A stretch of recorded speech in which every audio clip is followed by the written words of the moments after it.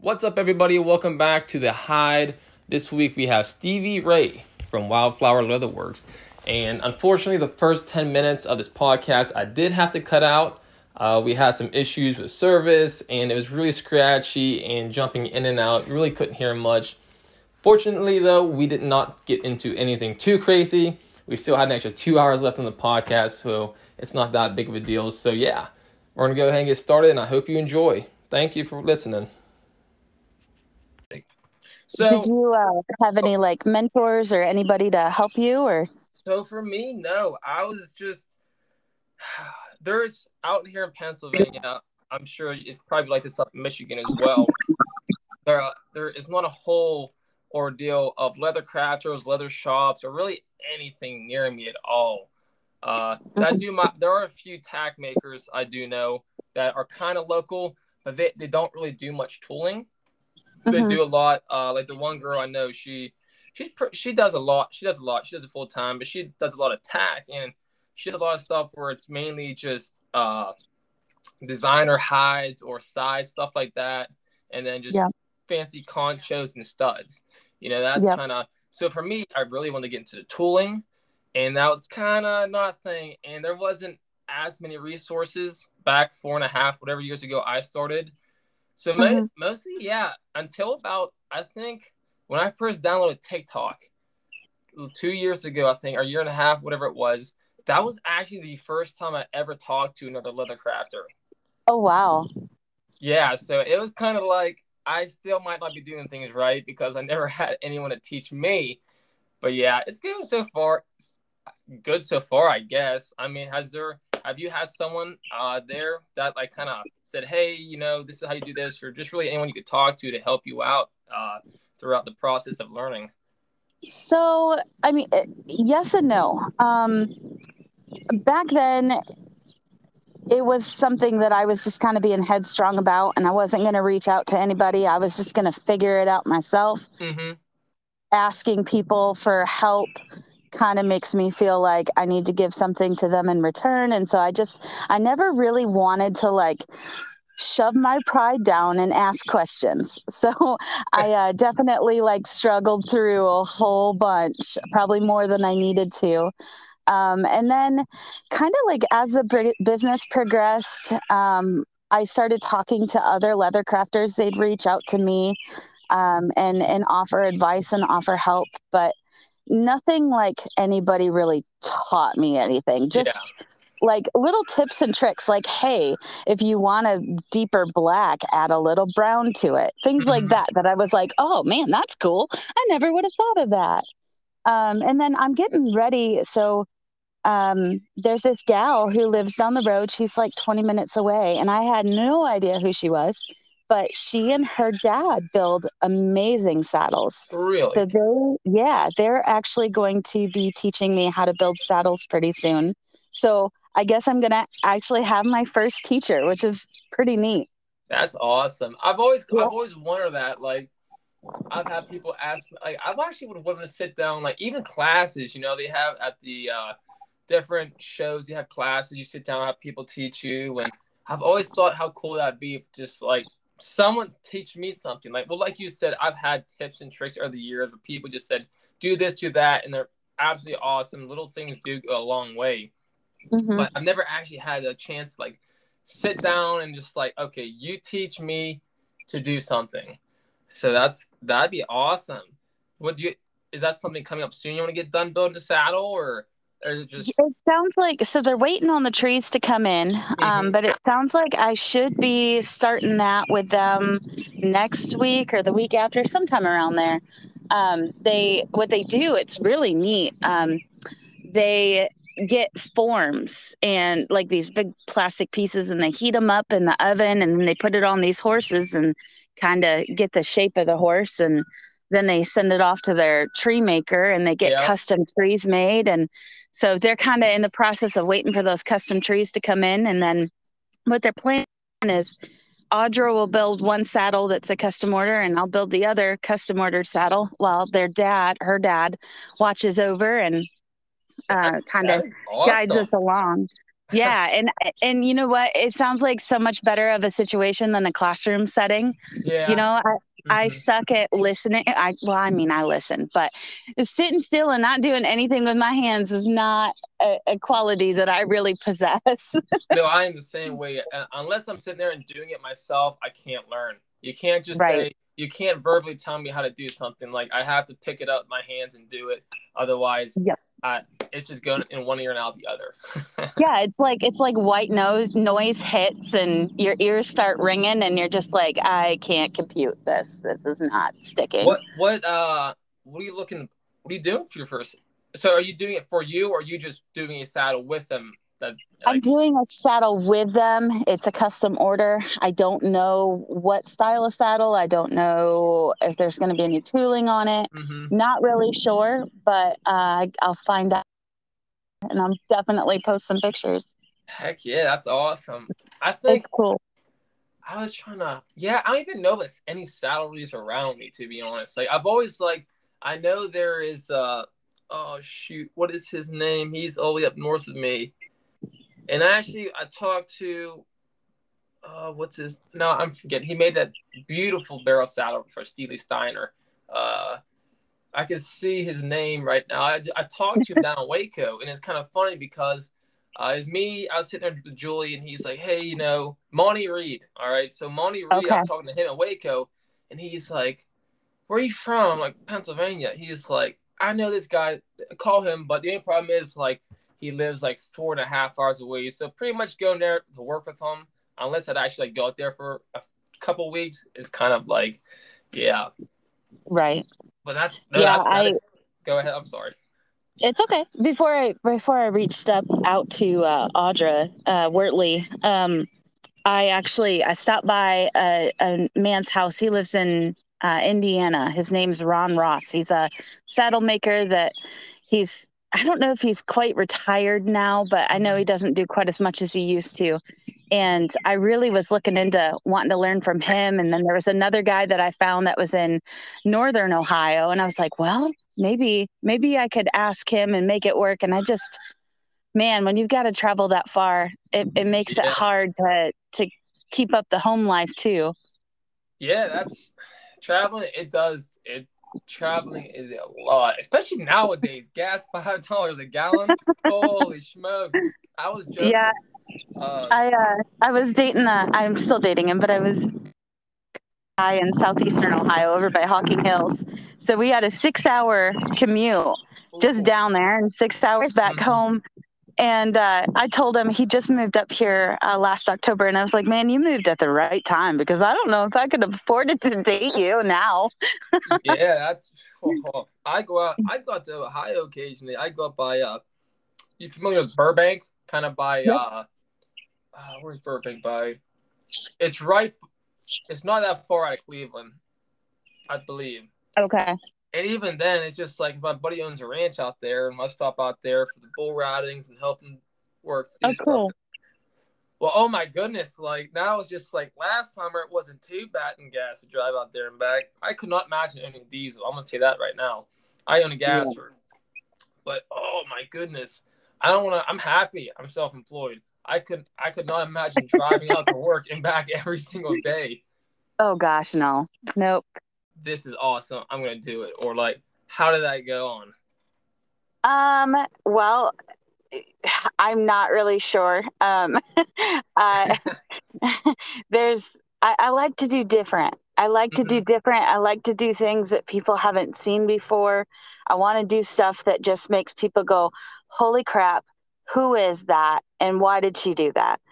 And at that time, I'd moved my shop. Well, I didn't actually have a shop yet. And I was at my friend's in her like in-law apartment and I Hmm. I was just looking out the window at the river, just kind of brainstorming. And one thing that has like an image that's always been burned into my brain since childhood was Hmm. Lion King, and like the little lion cubs, Simba and Nala, I think was her name. Anyways, they were Hmm. riding ostriches, and like the tail feathers flapping in the wind, and they're singing their songs, and I always thought that was so cool. And so my original thing was like, I'm going to do open an ostrich because it's different, right? Yeah. And then I was like, man, I really don't think I want to tool an ostrich.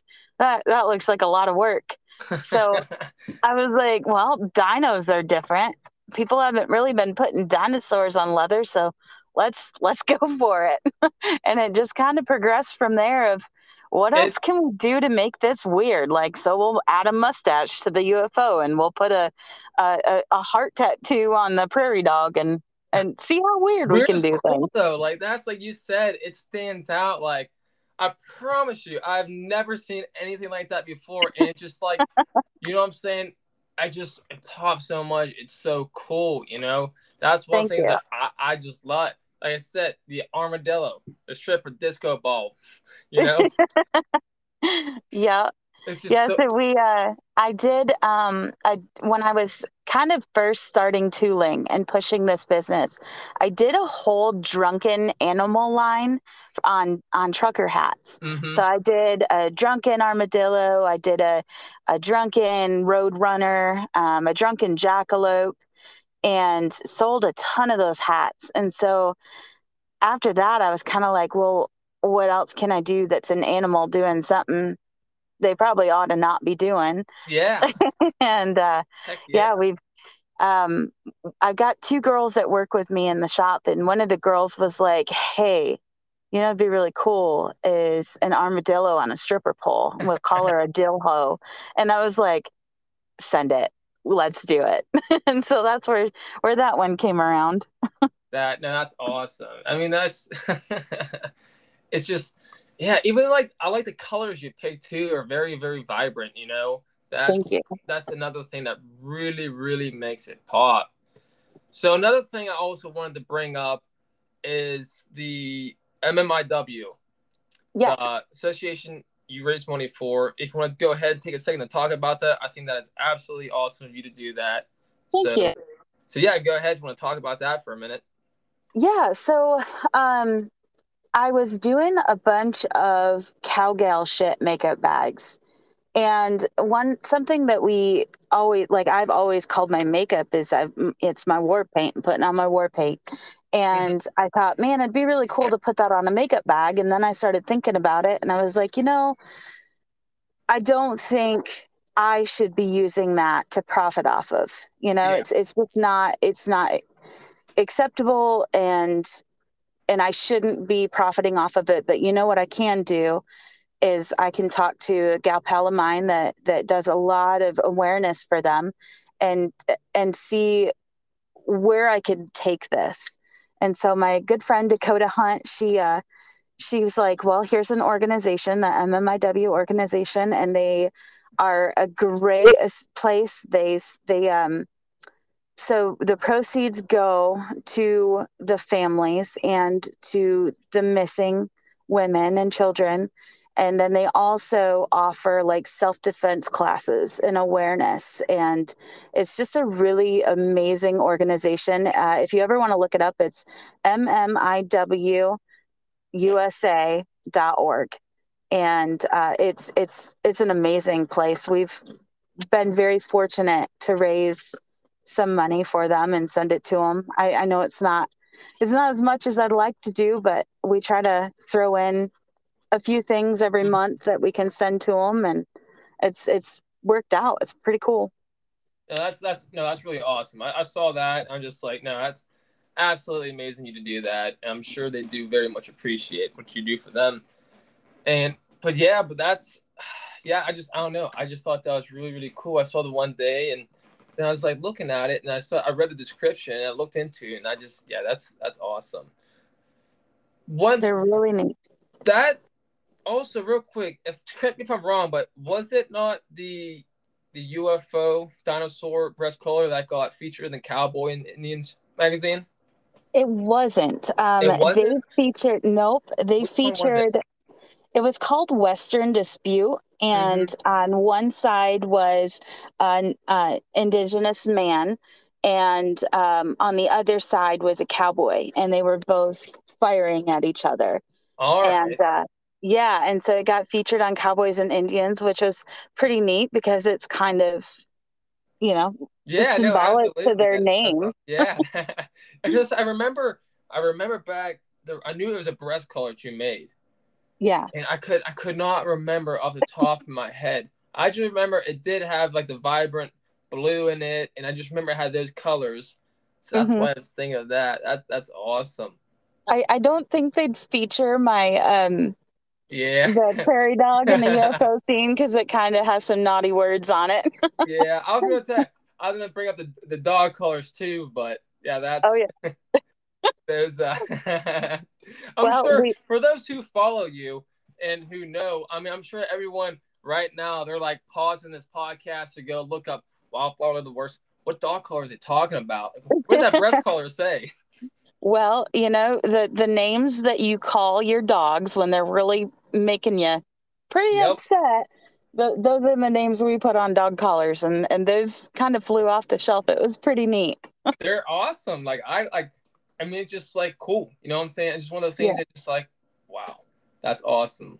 So We really enjoy pushing the boundaries. And that's a great thing though. You know, yeah, that is why your work pops out so much. It's not thank just you. like I do a lot of floral. All Yeah, right. Everybody does a lot of floral. but You not know? everybody does floral like you. Yes, to an extent, but like you're taking something and you're just like I'm sorry, but like I feel like you're the only person I've ever seen twiddle a dinosaur in a breast collar. So it's just like that. It's just like it takes it and just pushes it like so far up. It's just I don't know. I just think it's awesome, and yeah, it's just something that you don't. There's like I feel like there's certain areas like of I don't know how to word it. Like there's some floral toolers. There's some people that do like say geometrics. Then there's Hmm. some figure carving, and then there's you, and it's just like you have your own little category, and it's just awesome because I don't know, no one could do it like you could. You know what I'm saying? It's just you could literally have any piece, and I know a lot of folks like this too. I could just tell someone's piece. It doesn't have to have.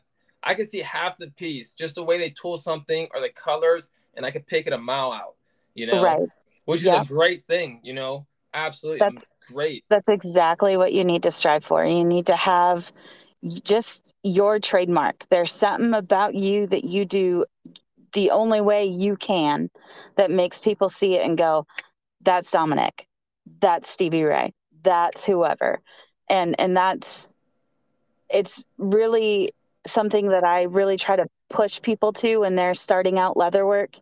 And if they're asking me questions, or even if I catch them, kind of copying me and I talk to them, that's one of the things that I keep pushing to them is find what makes you you. Draw every single day, even if it's only 10-15 minutes. Oh, I will. Yeah, I'll talk here in a second, but you can go ahead and finish what you're saying. But yeah, I just. Yep. Yep. So find, like, we've all been guilty of seeing somebody that does an amazing work and Mhm. going, I want to make it like that. But you can't make it like that because you're not them. And Yep. you don't get that fire from copying them.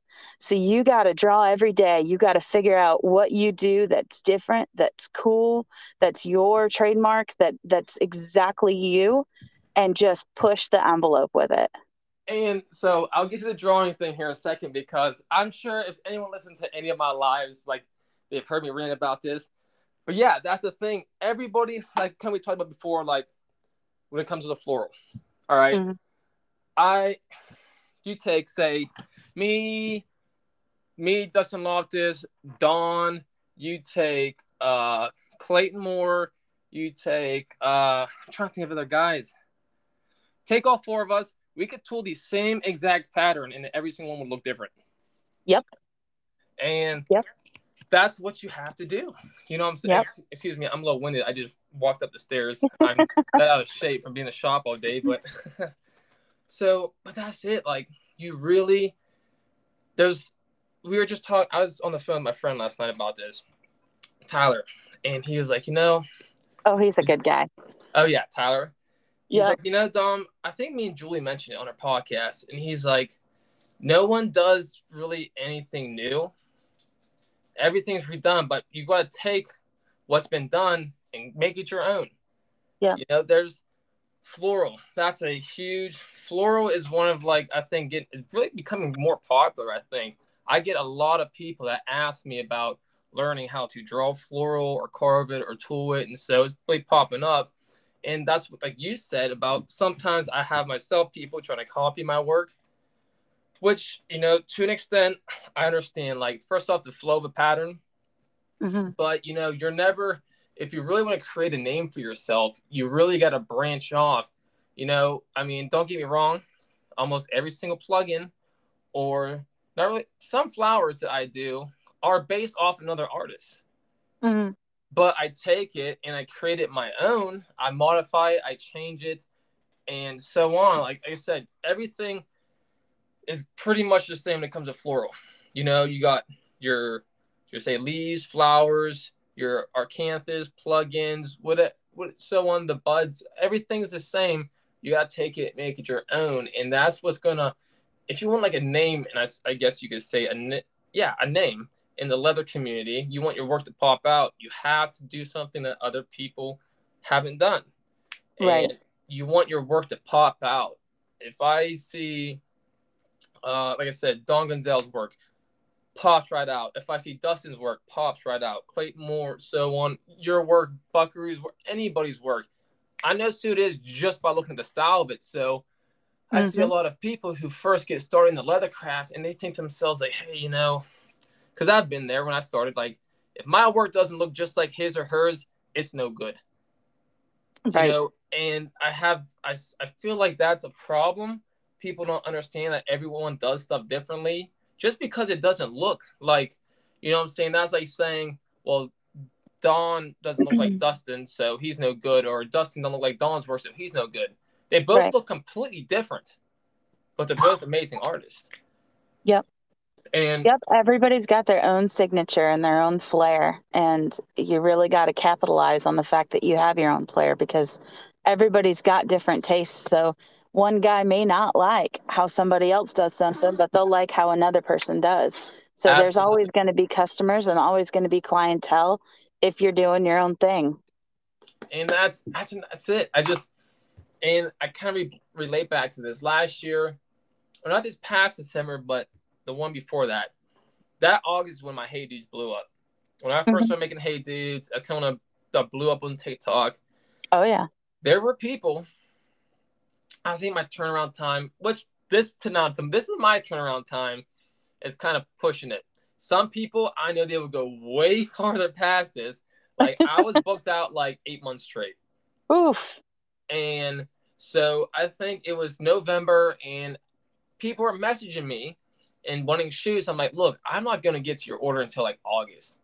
But they did not care. I sent them to like this person, that person. Like they all do Hey Dudes, go check them out. But they wanted my work, Yep. and you build up a customer base like that. And it'll be the same thing where some will come to you that want your work. They'll come to me and not want my stuff because it's just all the way we do it design.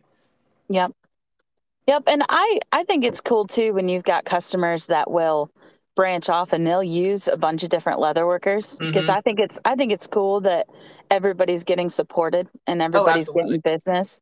But it is really neat and kind of just it just feels good when you have somebody who's like, nope, I don't want their work. Their work's fine. Their work's great, Yep. but I want you. Yep. What you Exactly. do is good. And That it happens. Oh, yeah. go ahead. No, it's just cool. It's neat. Yeah, and it's really they're not just thinking of leatherwork, they're thinking of it's you're the one making it, saying. So when they're willing to wait, it's not just like, okay, I'm just gonna find the next best or cheap whatever it is to go and make something for me, and which it's awesome. And another thing too, returning customers, that's one of I would rather have a returning customer than a new customer every day. Yeah. That I is mean, It's cool to have both. Like it's Mhm. really neat when you've got somebody who's never seen you before and they don't know you. And there's such a stigma in the leatherworking community of people getting screwed over. You know, they take their hard-earned money, they give it to a leather worker, and a leather worker doesn't provide. Mhm. And it's very cool when people are willing to trust you and they go, I've never seen you before, but I like your work. Here's my money. And they're willing to give you that trust. And you That's pretty cool. and that's the thing. Like you gotta imagine, like they're handing you money, and they're just like, "Hey, you use your imagination to come up with something on a piece of cow." You Yep. know, if you really think of that way, it's just like I'm trusting you to use your brain to just make something cool out of leather, and Yeah, that it's is kind of intimidating sometimes. exactly, and that's for me too. Just I have like pretty much most of my customer base is out of Texas and Oklahoma. Mhm. I'm just a Pennsylvania kid. You Right. know, it's Same. just like I just really thought that was just like wow, like someone out of state is legit worked their butt off this week to get a paycheck to trust me to build them something, and I just think that's awesome. I really think Especially it. especially when it's coming from like cowboy country and Mm-hmm. there's leather workers 10 minutes down the road from them. You Yep. know, everybody and their brother does it and they decide to order from Pennsylvania or order from Michigan. And you're like, I'm the farthest thing from a cowboy, but this is cool. Like, Mhm. thank you Exactly. Like there for is doing that. no Cowboys around me. I got Pittsburgh, 20 minutes from me. There ain't no Cowboys. You know what I'm saying? Uh, I mean, we have some, we've got a really good rodeo community around here. mhm. But it's definitely not Texas, that's for sure. Yeah, no, I'll say the same thing. We got a youth rodeo. I go up to Mhm. all the time and help out, teach kids and everything, and just help That's out as way neat. I can. It's awesome, but I was down in Texas and been that. It's yeah, exactly what you said. It's awesome, but it is not cowboy country. You Right. know, So, but yeah, that's awesome. Like, I just think it's a really great opportunity, just being able to do stuff like that for people. I just can't believe, like, it just blows my mind. It's just like I'm making stuff for other people. Like, people are trusting me with their, I don't know. I may be Well, overthinking it, but yeah, that's awesome. it's neat and it's your work is now in different states and Mm-hmm. states that you may not have even been to. And you know for a fact those people that they spent their money with you, they're using your product and anytime anybody goes, "Holy crap, that's cool. Where'd you get it?" Mm-hmm. They're talking about you. Yep. They're talking about you in a state you've never been to, a place you've never even walked into, and your name is running through the mill. And that's cool. That That's is. that's one thing I've always like one of the reasons why I really want to learn how to build saddles too is I would love to someday somebody's going through an older barn from their grandpa or their great grandpa and they see a saddle sitting there You're that's making got me nervous. some crazy crap on it and they were Mm. like, who the heck was this and why did they put that on there? That would be just like the coolest thing is to create an heirloom piece that's Mm-hmm. kept and then people wonder who was that. That's awesome. I've always thought about that too. Like, I've gone to some states and some places, and more or less at rodeos, and I've always like Mhm. think, how cool it'd be just to like being somewhere you never been at like a rodeo or whatever, and just seeing someone with something you made. Yeah. Like, I definitely would walk up and be like, "Who the heck made that thing?" But it's the same thing to saddles too. Like, you never know. You can make a saddle for someone, a barrel racer this year, and then 5 years you could see it on the NFR. You Yeah. know, so it's I just.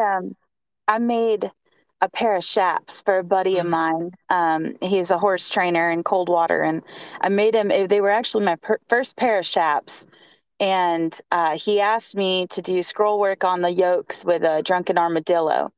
And so I built them, and they looked pretty cool, and I learned a lot.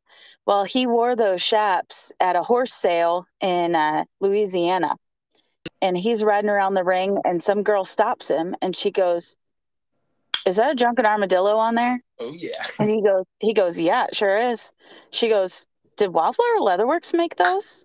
And he goes, "Yeah, Yo, Stevie's one of my good friends." And I was like, "Heck yeah!" When he that told is me that story, that is it, awesome. Yeah, it's Wow. so cool when it's somebody you've never met and they go, "That's WildFlower Leatherworks. That's D2 leather." Like Yeah, it's cool. that's like we were referencing back to what we said earlier. Like when you have work like that that stands out, and you don't have to see no maker's mark. They can just look at your tooling or your builds or the things you make and say, that person. And like I said, that's the Hmm. coolest thing. Yeah, that's. Yep, I think it's the really closest. neat. I think the closest thing like that has ever happened to me is I was at Bucking, Ohio, the rodeo grounds one day. Oh yeah. We just got done bucking the second round of bulls. We're doing barrel racing, and I went over to the gyro. And I remember some kid tapped me on my shoulder, and it wasn't even a belt, nothing. He just pulled up my YouTube channel. He said, "Is this you?" I went to drop my gyro and be like, "Oh my goodness, no way, coolest thing." Never That is expected it. neat. Never expected it. But I just like I don't know. I just think it's fantastic. I'm still hoping for the day that I can just go somewhere and see my work. But Yeah, but yeah, it'll happen. that is awesome. That's crazy. So so yeah, let me go. I'm trying to think. I just hmm. So all the time throughout your years doing leather work, has there ever been a time where you're kind of like I don't say your head wasn't right? Absolutely. Um, this business is a hard business.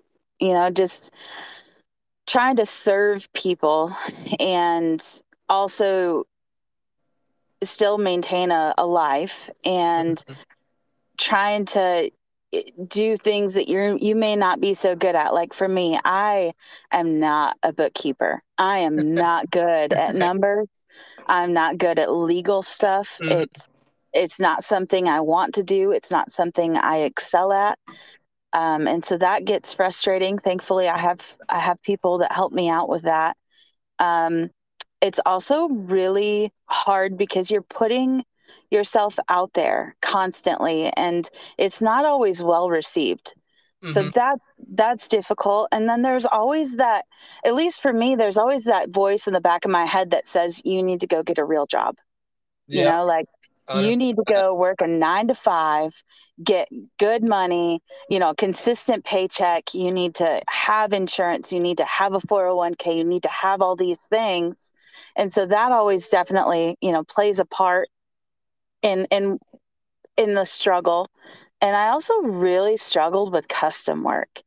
I loved meeting the customers. I loved bringing their dream to life, but I really stressed out about timelines. I Yeah, really stressed out. so that's So go ahead. timelines were difficult, and also when people would be like, "Well, I just love your work, and I just want this. Like, I just want a bag. Do whatever you want to it." And it's like, Oh, yeah. "Ooh, that's a lot of trust, man. I kind of want to know, like, can you give me a smorgasbord of like things that Yeah, you give me the enjoy?" basics to go off of. Pe- Right, People do that with me with belts all the time. They're just like, I don't care, just put my initials on it. I'm like, can you at least tell me like maybe a color you'd want? right. I try to keep it simple to a T. Obviously whenever I want to do, I don't even ask them like, do you want like this certain flower on your belt? If they bring it up, absolutely. But Hmm. there is a point where you give too much information and you confuse the customer and it just makes it hurt. But when people just say, I don't care, just make me a belt with initials. Like, can you at least tell me like what color you want your initials, or like doing a brown belt, black belt, like just something simple. Right. I was a lot of people like that though. They just like, here's my money, make whatever, I'll be happy. And I'm just like, will you be happy though? Because I'm worried you might not be. Well, and it's a lot of responsibility, a Mm-hmm. ton. I mean, that's one thing that I've always been a penny pincher. We grew up pretty poor, and money is a big thing, and so when people give me that, it's a huge responsibility of I want you to be fully pleased and impressed and proud of what you've gotten. So can you please guide me in the right direction? Yeah, like, just give me just something to go off of, because Right. that's like that. Because I mean, honestly, a lot of people have different visions on what they think things are gonna look like. Mm-hmm. And not, don't get me wrong, all the times that I've done something for somebody like that, they've always been cool with it. But I'm always worried that, everyone has different tastes. I Yep. mean, even if like it could be some person really loves the look of, say, a mahogany dyed belt, and you dyed the border black. So Right. that's always something I'm not, like, just give me basics and we'll go off of that, because I'm just like so worried that like the day is gonna come where I'm gonna put all this time into something, and from their words they said do whatever, but in the end they're like, you know what, I don't like this. That's what my biggest worry is. Yep. Yep. It's a lot of responsibility. That, and sometimes you'll have customers that they come to you, but they send you pictures of other people's work. And you're just like, okay, I get that you like that, but you have sent me 10 pictures of this person's Yeah, work. I really recommend you message go them. to that person because that's their style. I can't do that. That's not me. I think that's a common thing in between leather workers, because I can't, like, I have people that send me screenshots and I send Mhm. them to other leather workers, and I'm just, that is so common. I think it's because of the price.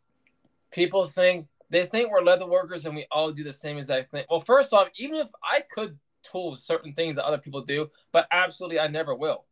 Right. It's just like, that is their thing. Yep. I tell them There's a straight up, I'm code. like, I will make something similar. I will put this in and this in, but it's going to be my floral. It's going to be the way I tool it. It's going to look completely different at the end of it. I get, Mhm. if you like the theme of it, that's cool. But I promise you, it is going to look nothing like what you send me at the end of it, because I'm not. I just believe it's like plagiarism. You know? Right. Yep. Yep. It's intellectual theft, and it's difficult. You're honestly, you're never going to make that customer happy because you can't make what they Yeah, make. exactly. Um, I had this woman who wanted center console, and she just kept sending me pictures of this other man, Mm-hmm. of his work, and I was like, okay, well, what about that do you like? So do you like the sunflowers? Is it the scroll work that you like? Is it Mm-hmm. just the color you like? And finally, we just pinpointed it down to she liked everything about his work. And I was like, you really have to go to him. She's Yeah. like, well, I don't want to go to him because he has bad reviews. And I'm like, well, I don't know what to tell you because that's not me. I won't cross that line. And even if I did attempt to cross that line, there is absolutely no way it'll look like his because I'm not him. And Yeah. that's one thing, like Gracie Christians and I have talked about a lot, and we wanted to do it, but we never worked out on it. But what we were talking about was if somebody came to you and they said, I want sunflower spur straps, I want two sunflowers on them, and I want buck stitch, and I want it to be brown. Gracie could draw hers, do hers. I could do mine. They would look like two completely Yep. different sets. Even though it's the same exact elements, they would be completely different because we all draw things differently. We all shade things differently. We carve them in differently. And so that's one of the reasons why you can always tell when somebody knocks you off, right? Because Mm-hmm. they didn't do it differently. They, And they can't. that's funny you said that. I did call the person out on it. Look, I get it. Like, don't I sell patterns on my website? You know what? Those Mhm. patterns I modify them to not look exactly my work. But even if it is, I don't care, because no one can tool what my patterns like I can. You Right. know. But I had an instance multiple times where people, mainly hey dudes, or this one person, I'm not referencing them, whatever. I talked to them about it, whatever. They copied it piece by piece and even tried thumbprinting it and mule fitting everything the same exact way. I mean, Oh, yeah. obviously, I had to sit pictures side by side and they look completely different. But I'm like, it's just, I understand, like I said, if you're starting out, you're having trouble. Mhm. Ask for help. Oh yeah. That's I, if you're having trouble drawing. Like, look, I go on TikTok live all the time. I'm always helping people learn how to draw, how to do this, how to do that. Instead of just going and copying someone, or even just message them, say, hey, I like this pattern. I like how you did this. Do you care if I take it and modify it? Like, I don't know. If someone came up to me and they said, hey, sent me a picture of, say, I don't know, uh, we'll say some Dustin center console. All right. And he has, say, ducks going on it or sunflowers on it. I'd be like, okay, look, I can do the sunflowers. I'll throw ducks on it, but I'm going to modify it. I'm going to make it with my floral because that's a big thing. I get people all the time that, what's the one? I forget what her name is, but for some reason, they must not like her prices because I get screenshots all the time. I need you to make this. I'm like, first off, I can do this, this, and this. It's going to look completely different. I'm going to make the animals different. I'm going to make the floral different. But it's just very frustrating. And I've had it happen to me multiple times where I've had people just blatantly copy it. I've had a pair of, actually, I had a pair of chaps. Like I said, they're cool. I've talked to them before after it's over. They had a picture. They posted it in a Leathercraft group.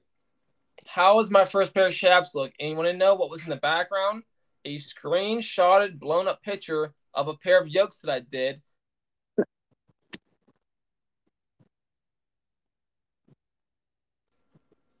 Literally the picture of my chaps.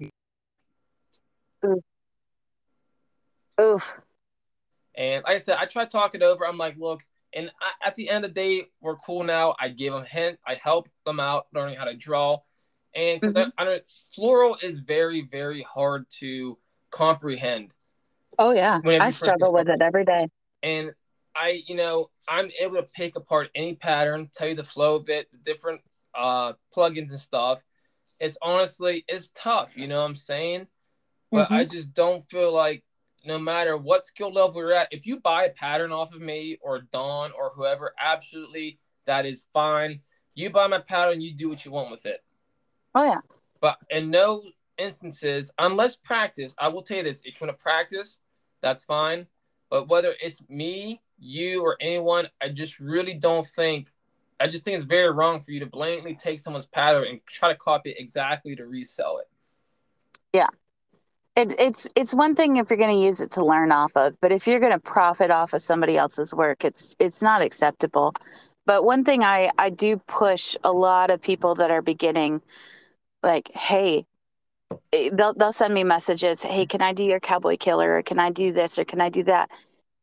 And it's like, how about you tell me what it is that you really want to do, something that you really like about it, and let me help you draw something that's yours.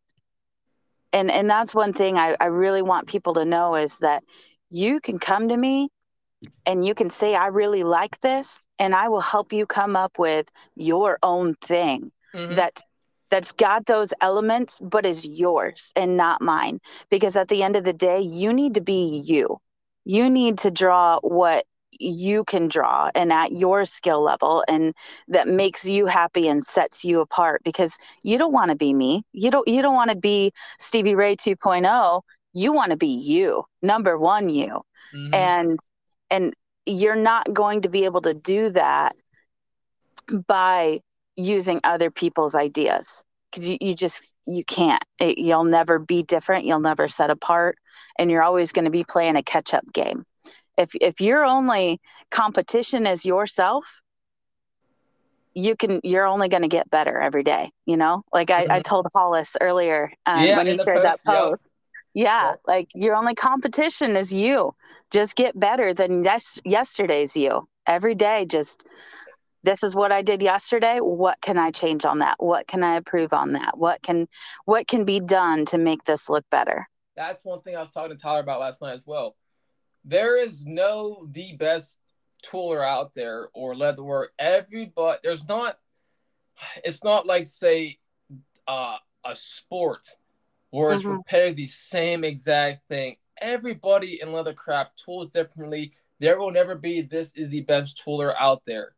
You know, there are so many people after you can master tooling. When you figure out exactly how to use every single tool, amazing, beautiful, say, thumbprinting and bar grounding or backgrounding and super smooth beveling. When it comes to a point where it's just you're tooling what you tool, there is no, if you don't look like this, your tooling isn't like this or that, it's bad. You know, that's a big thing. The only time I'll ever criticize someone's tooling is when it comes to the actual beveling or thumb. I'll say, hey, clean up your beveling lines a little bit. I see some lines in it, smooth them out. Or hey, your thumb printing, it's not following the direction of the flower petal going down to the set, stuff like that. But Mm-hmm. I don't. I just think it's a super big misconception. Like I said earlier, like people honestly who start don't believe that if their work doesn't look like yours, they can't sell nothing because it's not good enough. Right. And that is completely wrong. If anyone's out there listening to this right now, I'm just saying, like your work can look 100% different from someone else's, but be just as good. It's Yep. more or less the time and effort you put into the build and creating your own piece, like you said. I just feel like that really just it helps you out in every aspect. As your customers, nobody wants to buy. Okay, there are some people out there, I will say, because of TikTok, will buy stuff that looks exactly like your stuff, but a little bit cheaper. Okay, but most Mm-hmm. people who are in the building or buying leather work, they have an eye for you because they like what you do. Because, like you said, the only person who can build it as good as you is you. Right.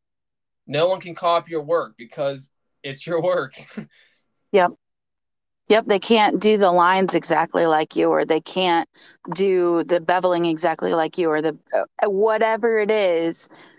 They're all going to move it and change it just a little bit It's because gonna look their different. hands aren't your hands. Yep, it's just their eye is different. You know what I'm saying?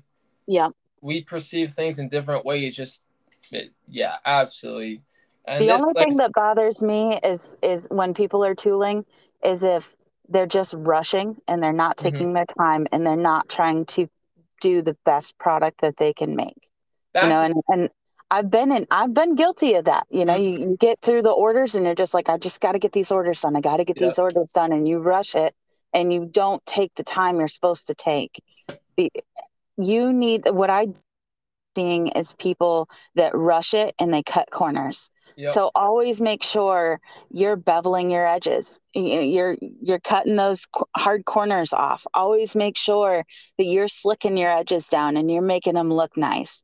Make sure your stitches are nice and tight. You don't have the threads, the tensioning wrong on your threads, Mhm. so that you have knots where their knots aren't supposed to be.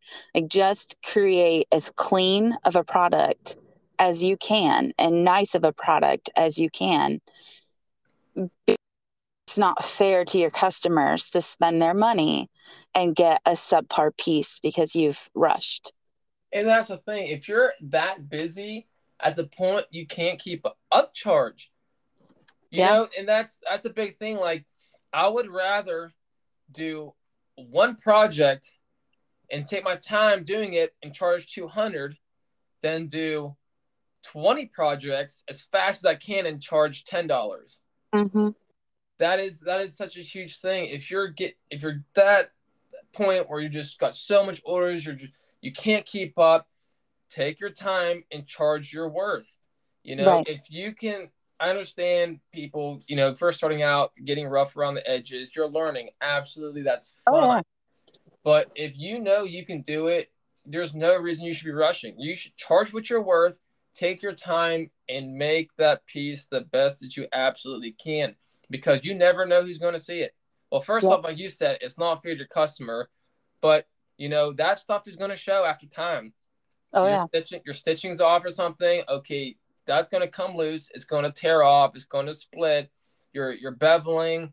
It's just it it matters in such a manner that you can't. I don't know. I just can't explain it. That stuff. I pick that stuff up right away. I can pick it apart just nonstop. And like I said, for the people out there, if you're learning, absolutely, that's fine. It's not a problem.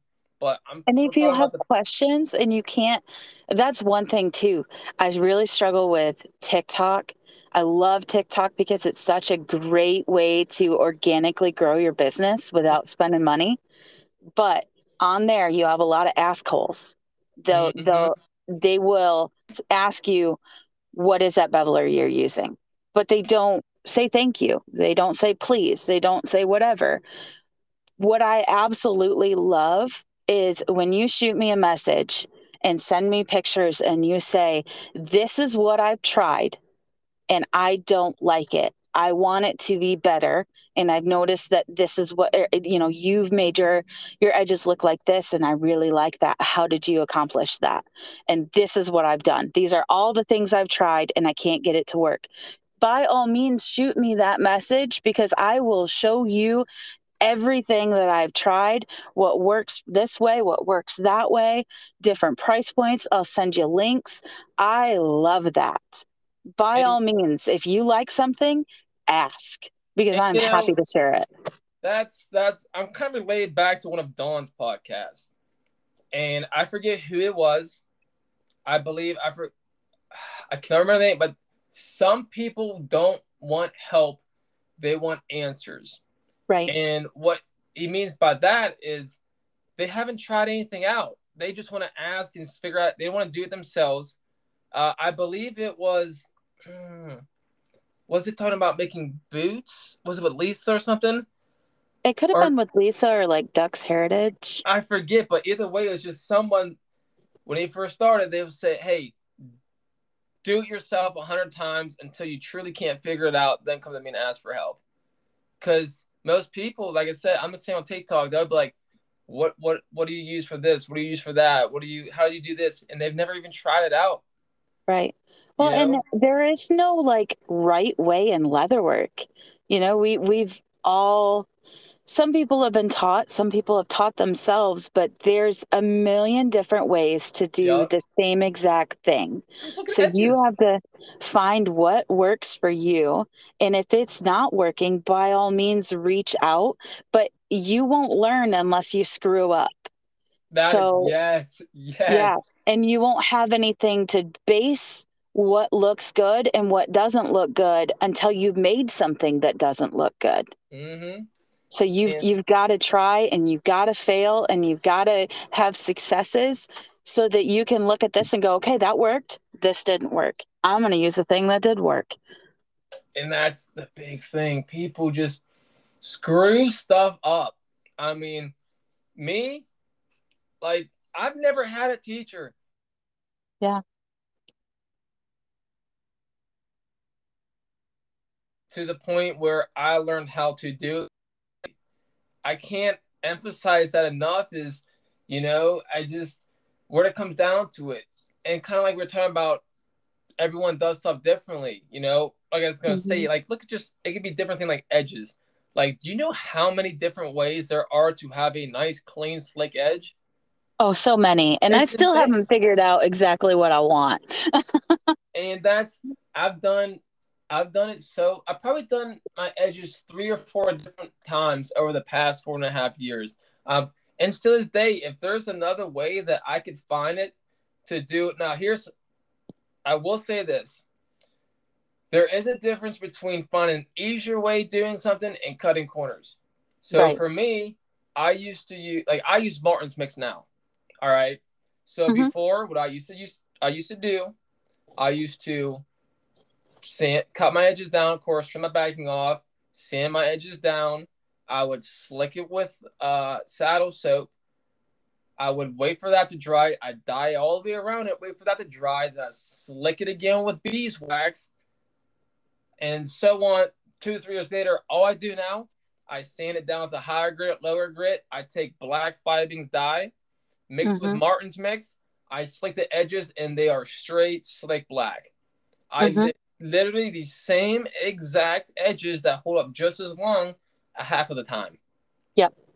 And that's big, like, especially when you're doing it full time. It's the same thing. Like, I call it the forbidden stitch, because when I tell you I've heard about that. When you start talking about hand sewing and sewing machines, people tend to get a little crazy. Oh yeah. As a business, we all have our own thing. And that's, for me personally, if I take 12 hours to tool a belt, I'm gonna run through my Cobra. I paid like almost $4,000 at the taxes for that thing. I'm using, like, people do. Let me tell you what, I know how to use that machine and make a beautiful stitch. There are some people out there who I know can hand stitch than people can stitch with Cobras. Mm-hmm. And but people have their own niche. You know, people Yep. prefer to hand sew. Black Stag, Chase, he only hand sews his wallets. He markets to that too. That is fine, amazing. I will never knock away someone does something as long as they do it correctly.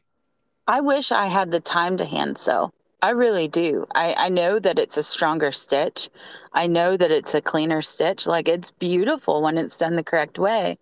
However, The I time, don't have the time for that. and that's me. It's just, I mean, here's the thing: if I could find people who want to pay me, I have to charge.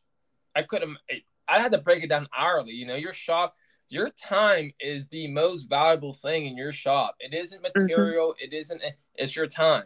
If I could Yep. break it down and I'd hand sew a belt, if someone were to pay me for my time's worth to do it, absolutely, I'd hand stitch every belt. But after what you're charging for tooling, most people are going to be like, "Yeah, run it through your machine." Yep. You can have a beautiful stitch on a sewing machine. You run your nice stitch groover. You have it nice, set down in, keeps you nice and straight. Beautiful stitch, that's fine. But for me as of now, like I could never charge someone. I mean, I'm sure someone out there would pay for it, but more than likely they're gonna be like, "Hey, run that sucker through the Cobra." I will be thumbs up happy. Well, and you also have to, figure out who your customers are. Mm-hmm. If you've got customers that are really into, I can't think of the name now, but um, just very bare bones, but I can't think of the name. You might have to edit this part out, but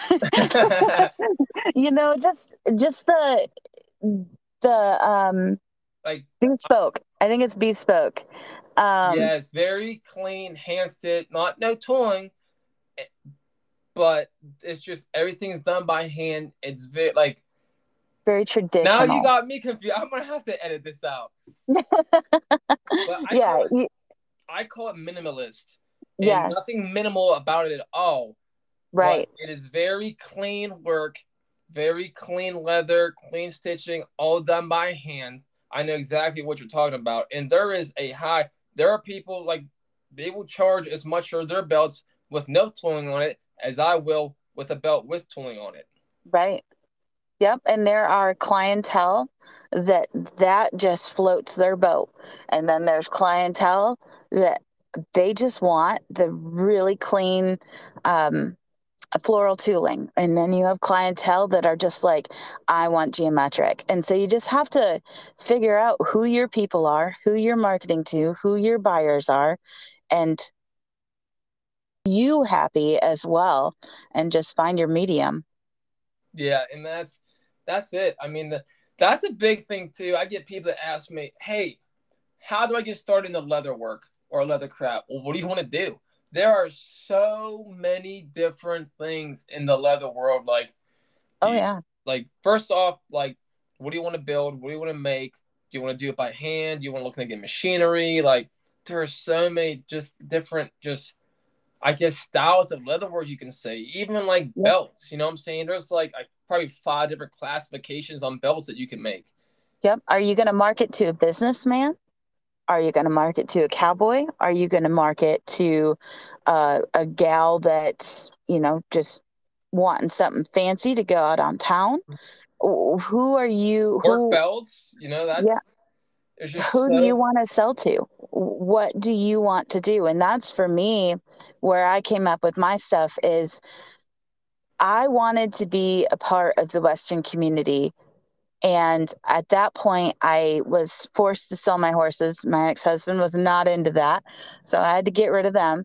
And I wanted a way to be in the Western community without the expense of a horse, without the mhm, expense of competing, without having to spend money because I wasn't allowed to. So for me, being able to be in the cowboy industry, in the Western industry, that's why I build what I build.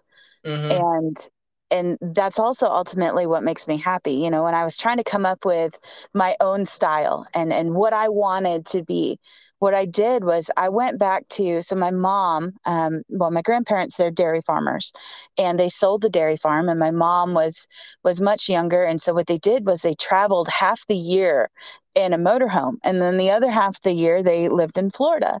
And so my mom would, like, you know, do her schoolwork and they'd mail it into the school, and they traveled all over. Well, my mom got all kinds of cool, like, travel magazines and trinkets and just cool heirloom pieces that she kept.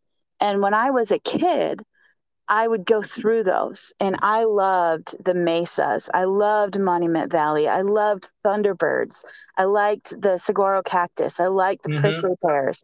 And when I decided, okay, I'm going to do this as a business, what is it that drives me? What is it that makes me happy? And so I went back to that. I went back to that older style of, what she had in those magazines, and I was like, this is what I like, this is what I want to put on leather. I want to do more Pictionary work, instead of more floral, because floral is kind of difficult for me. It still is. And that's what kind of gave me my vibe, and essentially, like, my flavor, what makes me different. um I don't know where I was going with that, but But yeah. that's good though. Like, I know people who do leather for years and they still don't figure out their niches, what they enjoy doing. Like, Yeah. whenever you find out what you truly enjoy doing when it comes to leather craft, designs, and styles and all that, that's awesome. And you can Oh just yeah. take off and go from there. There's And this guy that I follow on Instagram, and he does leather work, and he makes, like, cool ties, and those, I don't know what they're called. They're not a bolo tie, but they're like a tie that you'd wear with a tux. You know, they've got the, like, round. you lost me. I've never worn tux in my life. Okay, okay. Well, they're But they're okay, just I got you. different ties, and Mm-hmm. bow ties, I think is what they're called. But he makes those out of leather, and they are, like, very city but classic and clean and super cool. And you got to figure out what it is that you love, something that you would use every day, something you'd be proud of. Mm-hmm. Make that, because your customers will come.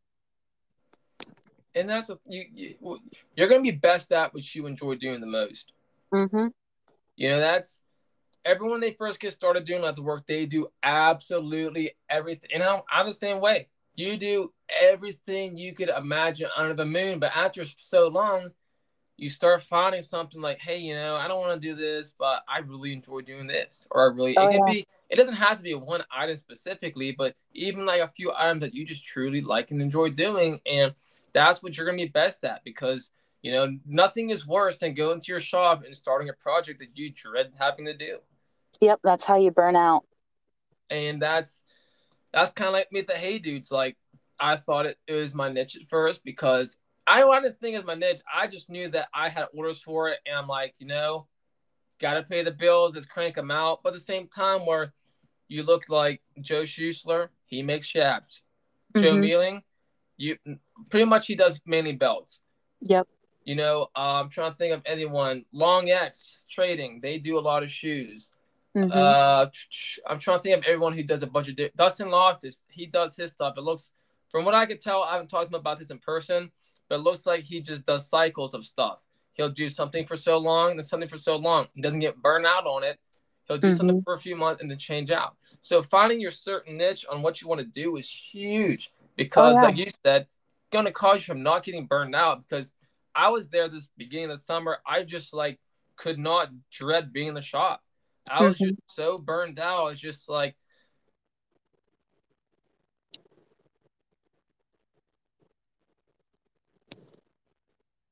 throw one line down and just blooms from there. So Yep. finding what you enjoy doing is just one of the things that are absolutely huge. And like I said, excuse me, it doesn't have to be one certain item.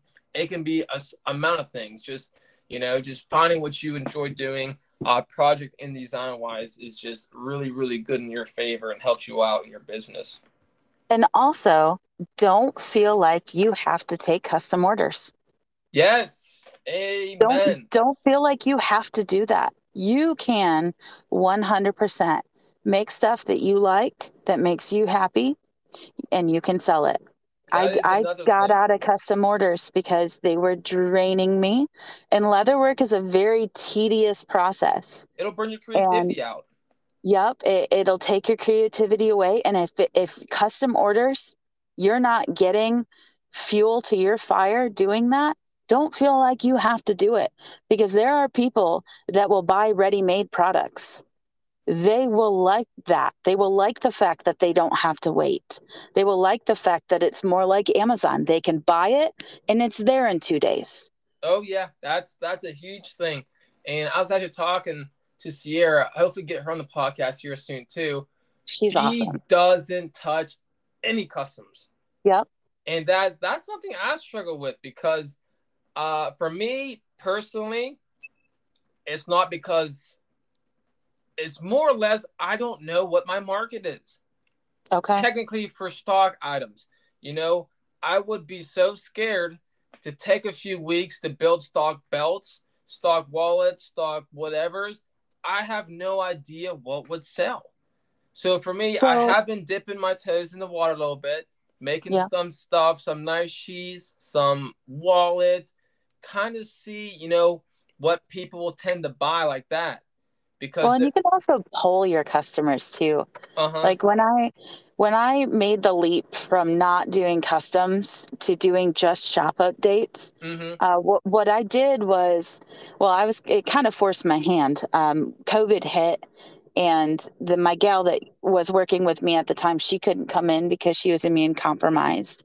And so it was just me in the shop, and I couldn't keep up with all the customs by myself. Mm-hmm. So what I did was I finished up all those customs. And what I did every month was I did a shop update. And then I also allowed people. So I think I took like 8 custom orders at a time. They could purchase it through my website. Mm-hmm. And then I just slowly dwindled it down from custom orders to only shop updates. And it's a hard thing to do.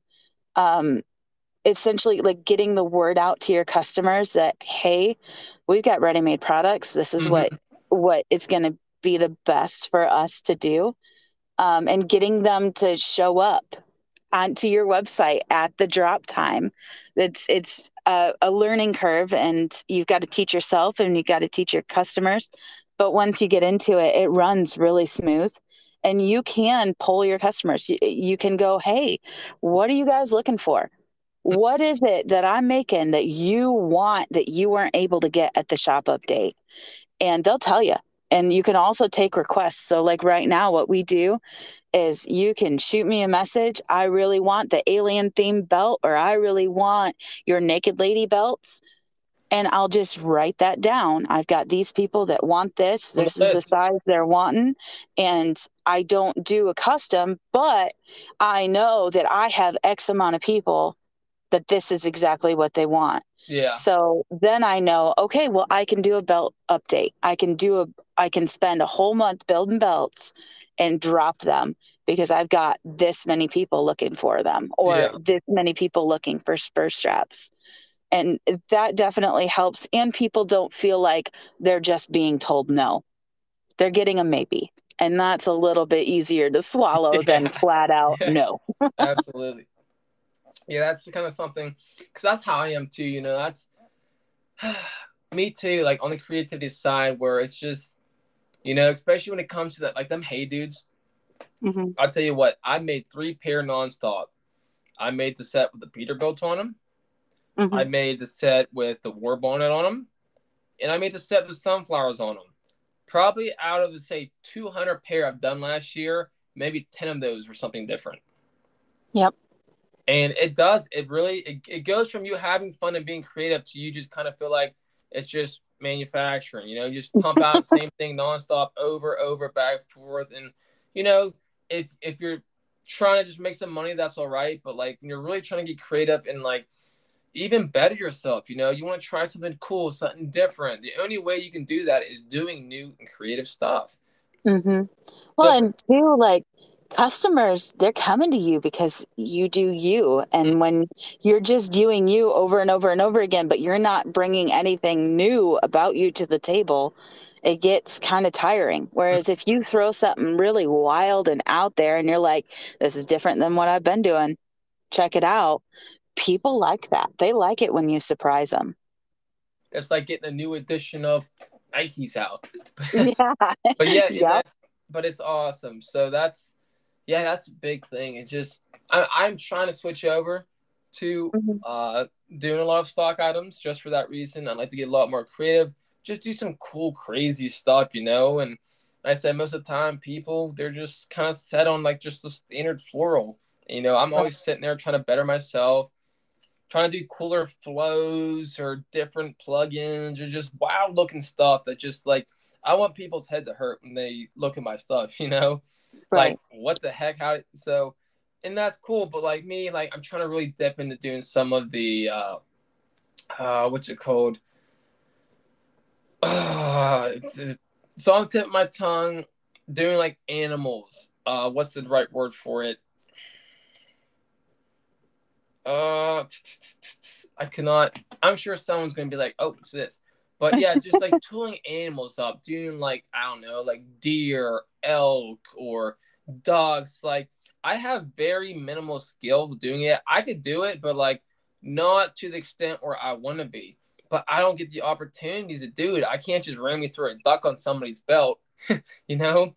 Yeah. And So so there's a really good, some very good, there's a quite a few series of books on it, but it's the Al Stolman I books. have them both. Yeah, Yep, his pictorial books are that's absolutely what. Yep. amazing. And he uses tools in ways that I would have never have thought of. That was like I was doing something with fly fishing on a I forget it was a pair of hay dudes Hmm. and literally doing pine trees with a veiner. Oh yeah, I never they look so amazing, they're but super cool. until I looked at it, I'm like, that's really all he used. That's it, like just some veiners, and it just looks like a Yeah. realistic pine. Like that's insane, and I love the Yeah, the fact that the veiners books. and then that like triangular shaped stamp to really Yep, set it out. Yeah, it's yep. cool. That's because I messaged Peter Main, Hmm. because I was like, hey man, I just like I'm really trying to get into the pictorial and what is the other word? Like pictorial is like the pictures, and then there's a Like certain landscape. figure carving that Oh, it oh is. yeah. The pictorial figure carving, like I told him, I was like, I'm really trying to better myself at this. It's something I slack in.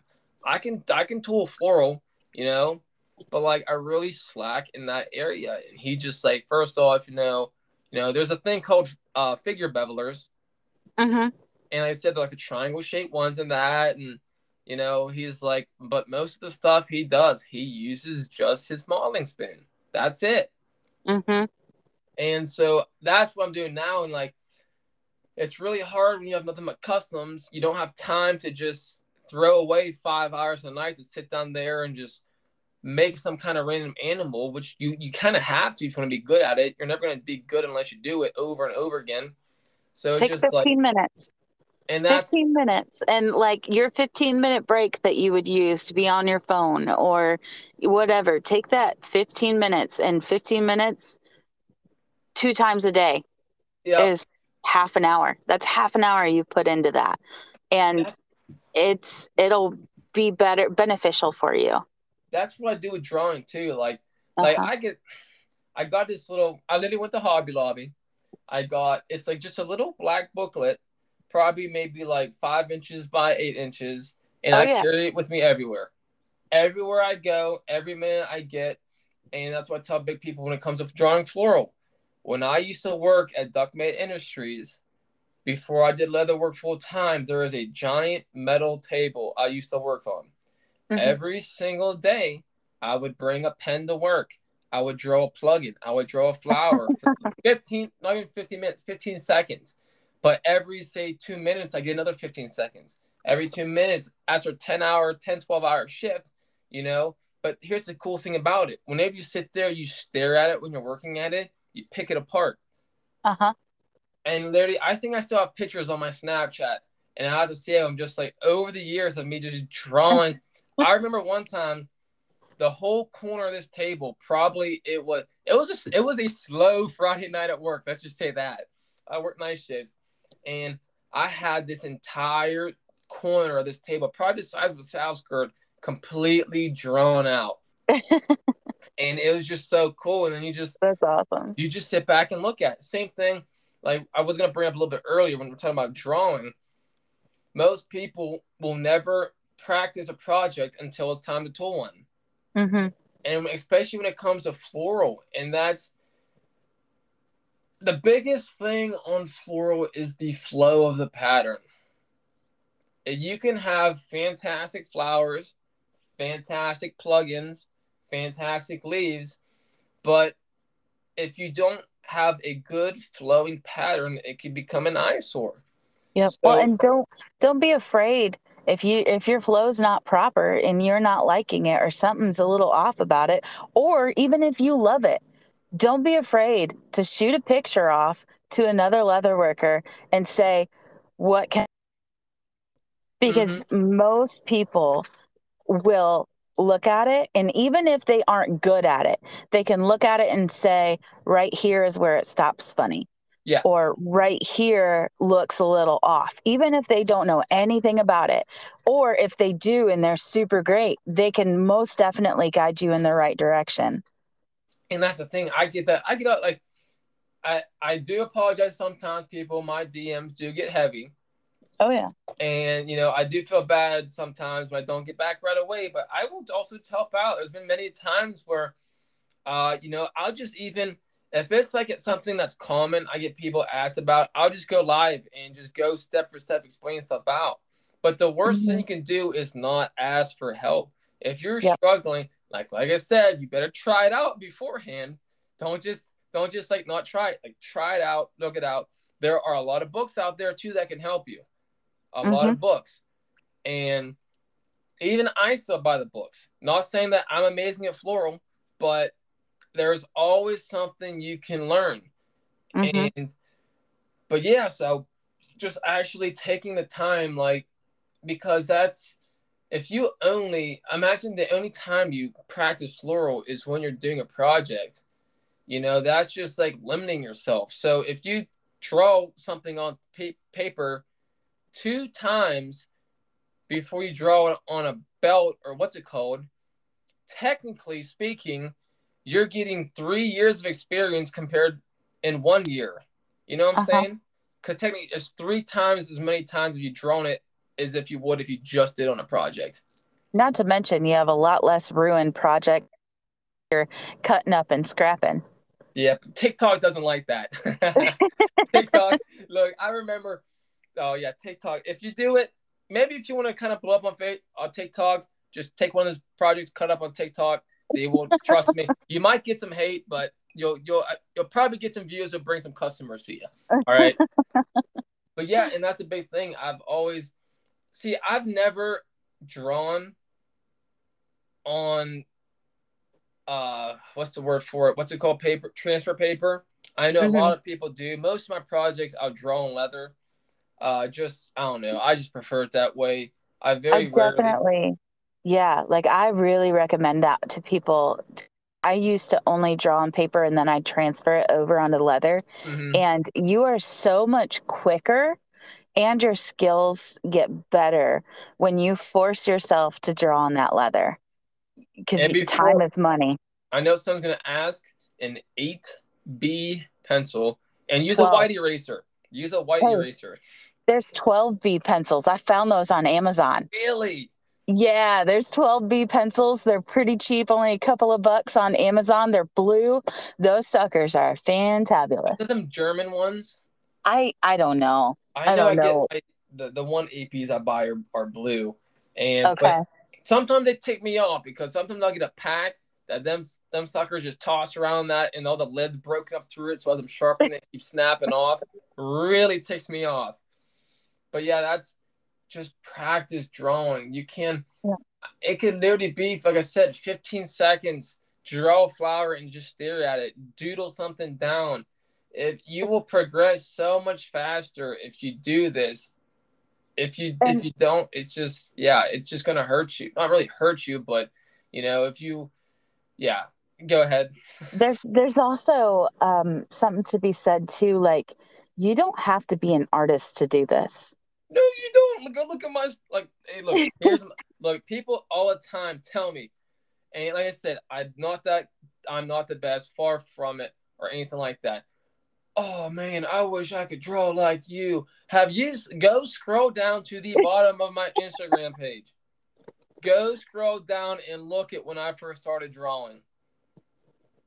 I have absolutely zero artistic abilities.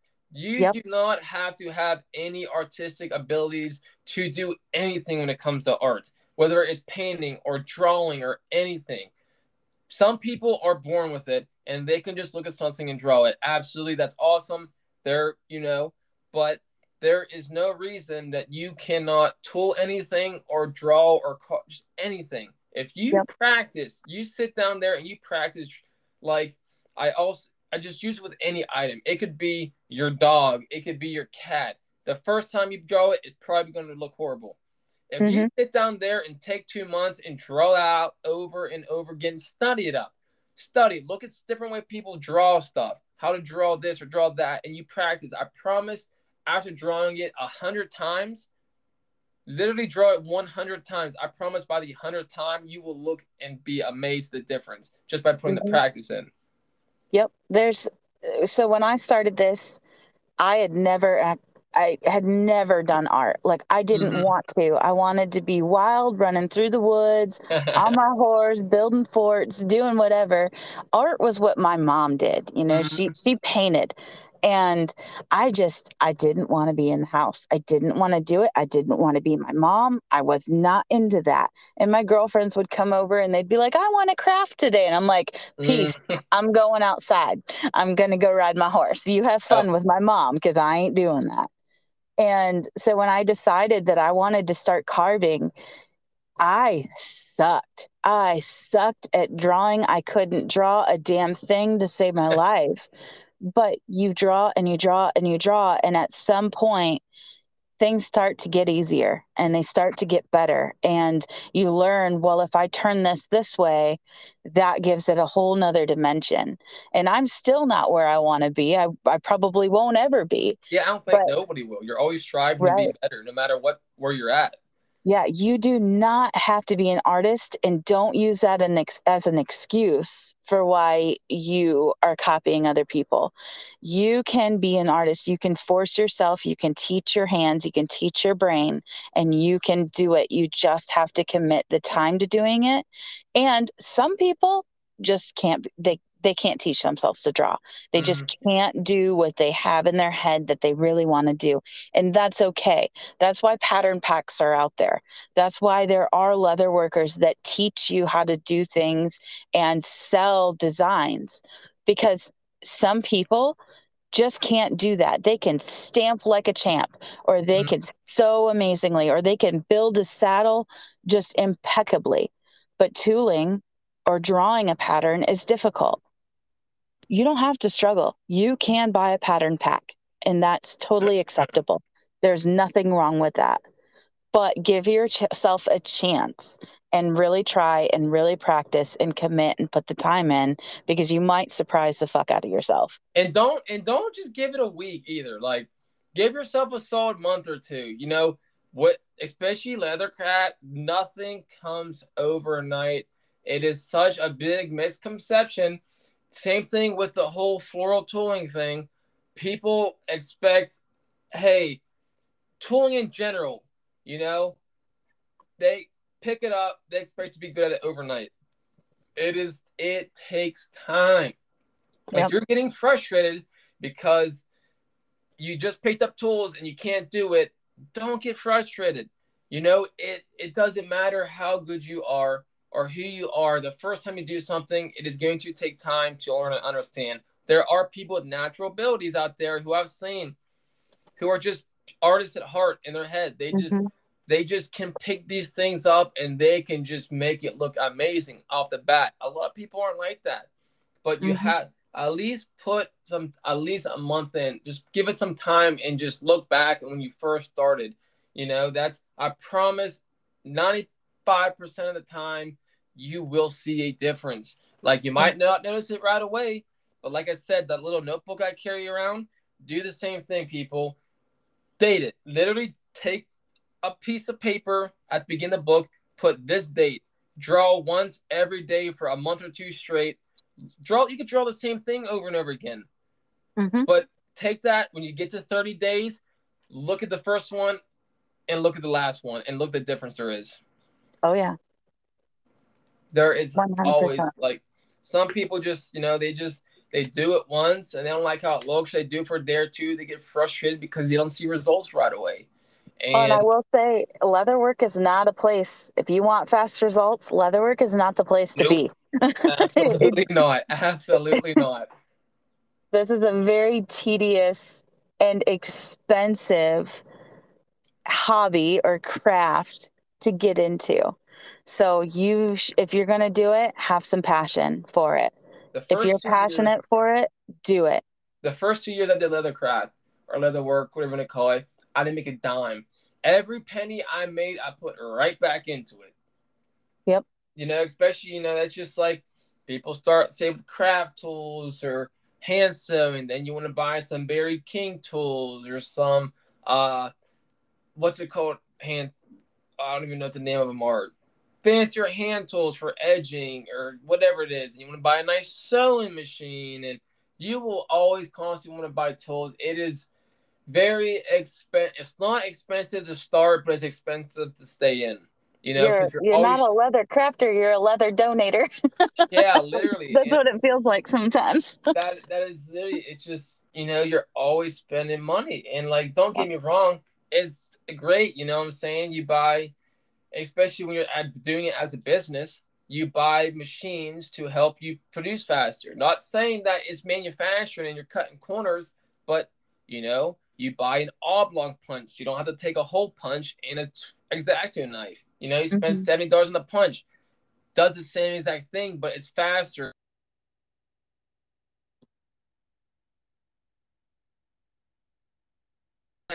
Or you can go out and buy it for $60. For me, well, I still got to upgrade some hand tools. I have not yet. I felt guilty under that. I got, like, every single stamping tool I own is almost a Barry King, but my hand Mhm. tools, yeah, I'm still trying to upgrade. But to my defense, I really only use two hand tools: an edge beveler and a stitch groover. Okay. So for me, and I don't do a whole lot of different thicknesses either. Like, I use 6 to 7 for a lot of things, Uh-huh. and I don't. I do need to upgrade, but, like, it's just, I've sharpened them so much they, like, work very well. I do want to upgrade, especially for doing stuff like wall interiors. Like, there's no, like, I do like Barry King's. I forget what size it is. I tried it out in Waco. That is one thing that, if aliens are out there listening, go to a leather show. I wish I could go to one. Go to here. Waco is like, I mean, Sheridan is the one to go to. How Uh-huh. far? You're in Michigan, so that's Right. probably what, 16 hours from you? Yeah, I'm not sure. I'd have to Google Maps it. I Not think real it's sure. 24 hours to me. Okay. But go, if you just want to see some just good old leather show, especially when it comes to tools. Everyone, they have these, just you can pick them up, especially Barry King's. Like, the one thing that always just, like, drove me crazy about Barry King tools is that he gives you the size reference, but at the shows you actually get to pick them up and use them. Yep. Yeah, So it's kind of hard on websites to, like, differentiate what the sizes actually are. especially It's when, like, edge bevelers, right. like, that's my Yeah. big thing. Like, I don't like, it's just, I do also like Bear King. If you're listening to this, I highly doubt it. What would be really awesome too, if that inch, how you have, like, the 1 inch mark, If you were to put Mm-hmm. every single stamp, like size 0, 1, 2, 3, 4, whatever, in that same exact picture, Heck yeah, that'd be so nice. that would be awesome. You know what I'm saying? Yeah. So like, because like I'm just sitting there, I'm screenshotting at it, looking at it left, right, swipe back and forth. I'm like, because there's certain things like, bevelers, I'll just buy like one of every size. Mm-hmm. Because most likely for me, I will use like almost like when I tool my floral, I'll use everything from a size 0 to, I think the extra CP unit goes up to a number 2, but I'll use 3 or 4 different Mm-hmm. square bevelers, and I'll use 2 different size round bevelers. So for me, I always use all of them. But when it comes to the Mm-hmm. thumbprints, that's like most of the time when you do your floral, it is very rare that you blow it up or shrink it down. So pretty much like if you're doing a lot of belts or vaults, you're drawing your floral the same size, so you're going to be tooling it the same size. So pretty much there's like one size thumbprint or one below or above that you're going to use more often than other. Mm-hmm. So for me, and another thing, Barry King, you're an amazing guy. You make awesome tools, but if you could just like etch the tool size on your stamps, so when I get a reorder, I know what size I have. That'd be pretty awesome. One thing was some of our bevelers that look pretty similar, but they're a little different. I'll take painter's tape in different colors and I'll wrap that around the top so I can see when I'm just grabbing things quickly. Okay, that blue one's what I want, or that green one's what I want. A lot too. See, I have my tool roll. I don't have like the block. I have a roll, and I Mm-hmm. just know because I have every single tool that I use. Because I literally do like all floral. I have every single tool. After I pick one up, I put it back in, use the next. I just completely go all the way down the line. That's a smart idea. And it's kind of convenient because, like I said, Right. just like I'll have my flower centers first. Then after my flower center, I'll have my thumbprints. Now I will have multiple thumbprints, but I know like I pick which one if I want to use a vertical or horizontal, a smooth, whatever. Have that. Mm-hmm. Then I have my bevelers in order. So the first thing I do after I'm done thumbprinting, I'll do all my round bevelers. I'll pick up my number 2, which is the big one. I'll go all the way down and back the belt, put it down. I do that because you only have to pick that tool up once. You're not picking one tool up, Mm-hmm. putting it down and grabbing another, pick it up. You work your way down the line. For me, it's much faster, more efficient when tooling. So I'll just do that. I'll go from, yep. And because some people like tooling one section at a time, the entire thing, one section, one section, one section. Ooh. I do not like doing that. One tool, go all the way down it and back. Same thing. Yeah. So I'll go from like, I'll do my round bevelers first. Then I'll go to my square bevelers. Then after I have the thumbprinting and the beveling is done, I'll go to say, I'll use my veiner, I'll use my mule's feet, I'll use so on, so on. I literally just like all the way down the line. It's just convenient for me. I really like it. I think it works great. Everyone does stuff differently, like we talked earlier. It's just kind of the way I feel like I'm more efficient when it comes to tooling. Mm-hmm. For sure.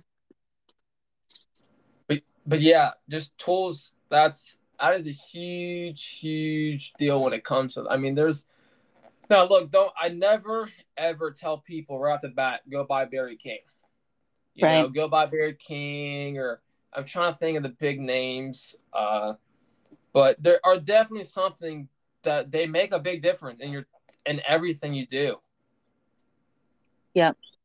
I will say, like, usually when I'm talking to people that are trying to get into it, I will recommend, if you're going to spend the money, don't spend it 3 times if you can't. Mm-hmm. If you can afford, buy better quality, because it'll be a marketed difference in your work. And so a lot of people will go to Tandy and they'll buy swivel knives. Tandy swivel knives most definitely are not, and I rocked Tandy swivel knives for a long.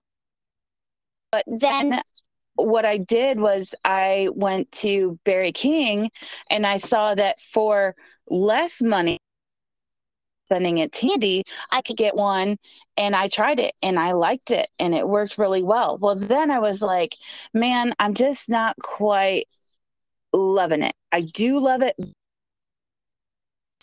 there was like leather that would have extra grain to it. And so I was stropping my knife more and kind of. So I upgraded and bought a leather wrangler swivel knife. Wrangler swivel knife, once I realized how much I loved those. They just held their sharpness. They roll nice, they swivel nice. They're exactly what works for me and works for my hands. So yeah, talking to people, and if you can afford it, go for the leather wranglers. If you can't afford it, go for the Rae King. Guaranteed it's going to be a nicer quality than some of the other beginner kits. And it's the same with stamps. You could buy stamps from a company, but that's usually where people go when they're first starting. Absolutely. They'll go with Tandy because it's more cost efficient, more affordable, and I get that. And I 100% didn't have the money for good tools, but I've now found I harder trying to get a good like burnish with my stamps with a Tandy than with Barry, Miller, Wayne Juski. Once I started getting those, I realized, oh my God, I spent less time and got a more quality stamp. And yeah, my product looks so much better. So don't fall into the pitfall of, I don't want to put a bunch of money into it. I get that. But buy quality tools instead of getting the 300 for the same amount of money. I think we're all guilty of that. I mean, that's, yeah. I mean, I didn't have that opportunity, but first started, I had my mom's like 3-4 stamps. And then what I did was I had my old neighbor actually was at a garage sale and he found this whole huge block with at least over stamps in it. And they sold it to me for like $100. So I bought that thing and there was some bigger name stamps in there. And then there was a lot of craft tool stamps and didn't have to spend a ton of money. I didn't have it, but I started upgrading because I realized these suckers aren't working. They aren't working the way I want them to work. Getting the quality that I wanted. So I will say, save up your money, buy 5 really good things and use those 5 and make money and then slowly increase and add and buy. Don't have to get everything all. You can slowly do better. But when you're going to get into it, buy a good swivel knife because that is going to. And here's the thing too. Don't buy it unless you need it. I know, like, I've done it before myself.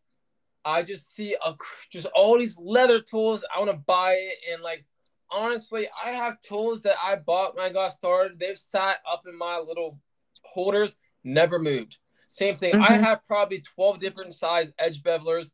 I only use 2 of them. I have just even like stamping tools. Like back when I first started tooling and I was just using them to start out with, I bought some. I didn't have any use for them. I just do not buy anything until you need it because I promise you can do a lot with a little. That is like, especially when it comes like I said, like for me, when it comes to hand tools, like I literally like I do want to get newer ones and upgrade. And I was looking at some of Barry King's. Like I want to get a new stitch groover and an edger. But for me, just like I do a lot of belts and wallets, and pretty much they get close to the same thickness. So I'm using the same edge beveler. So why do I have 10 different size edge bevelers if I only use one? You know, right. And instead of spending the money on 10 okay ones, spend that money on 1 or 2 really good ones. And it's a return investment, you know. It's just about your work. Trust me, I remember the first time I picked up a Barry King beveler, I wanted to throw it in the garbage because I never used a Steve beveler before and I didn't know how to use one and I could not make it look right. But that's the thing, like you said, even the burnishing. I mean, the first time I picked up a tool and I'm just like, holy crap. Same thing like when I started using Herman Hold Oak. on. Mm-hmm. Yeah, for sure. And You're I never figured out why I wasn't getting the depth. And this was, I was buying low grade. I was buying the low because I didn't know.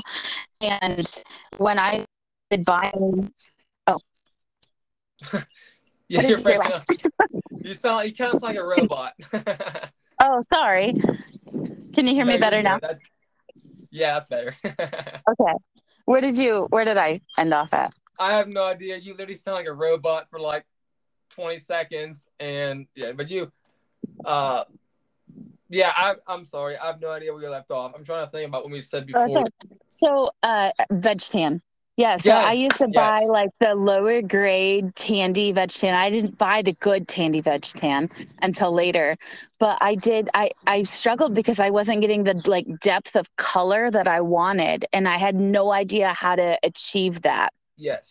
And it wasn't just the tools. The tools had a major factor in it, but it also was just simply the leather. So if you're able to slowly upgrade and get higher grade leather, Mm-hmm. it will make a world of difference. And It I makes know it that it's hard easier. to afford it at first, but you It's can make it easy. happen. It's easier to carve and tool, Yeah. especially if you're learning. It hurts to say it, but it's so much easier to learn and carve on expensive leather than cheap leather.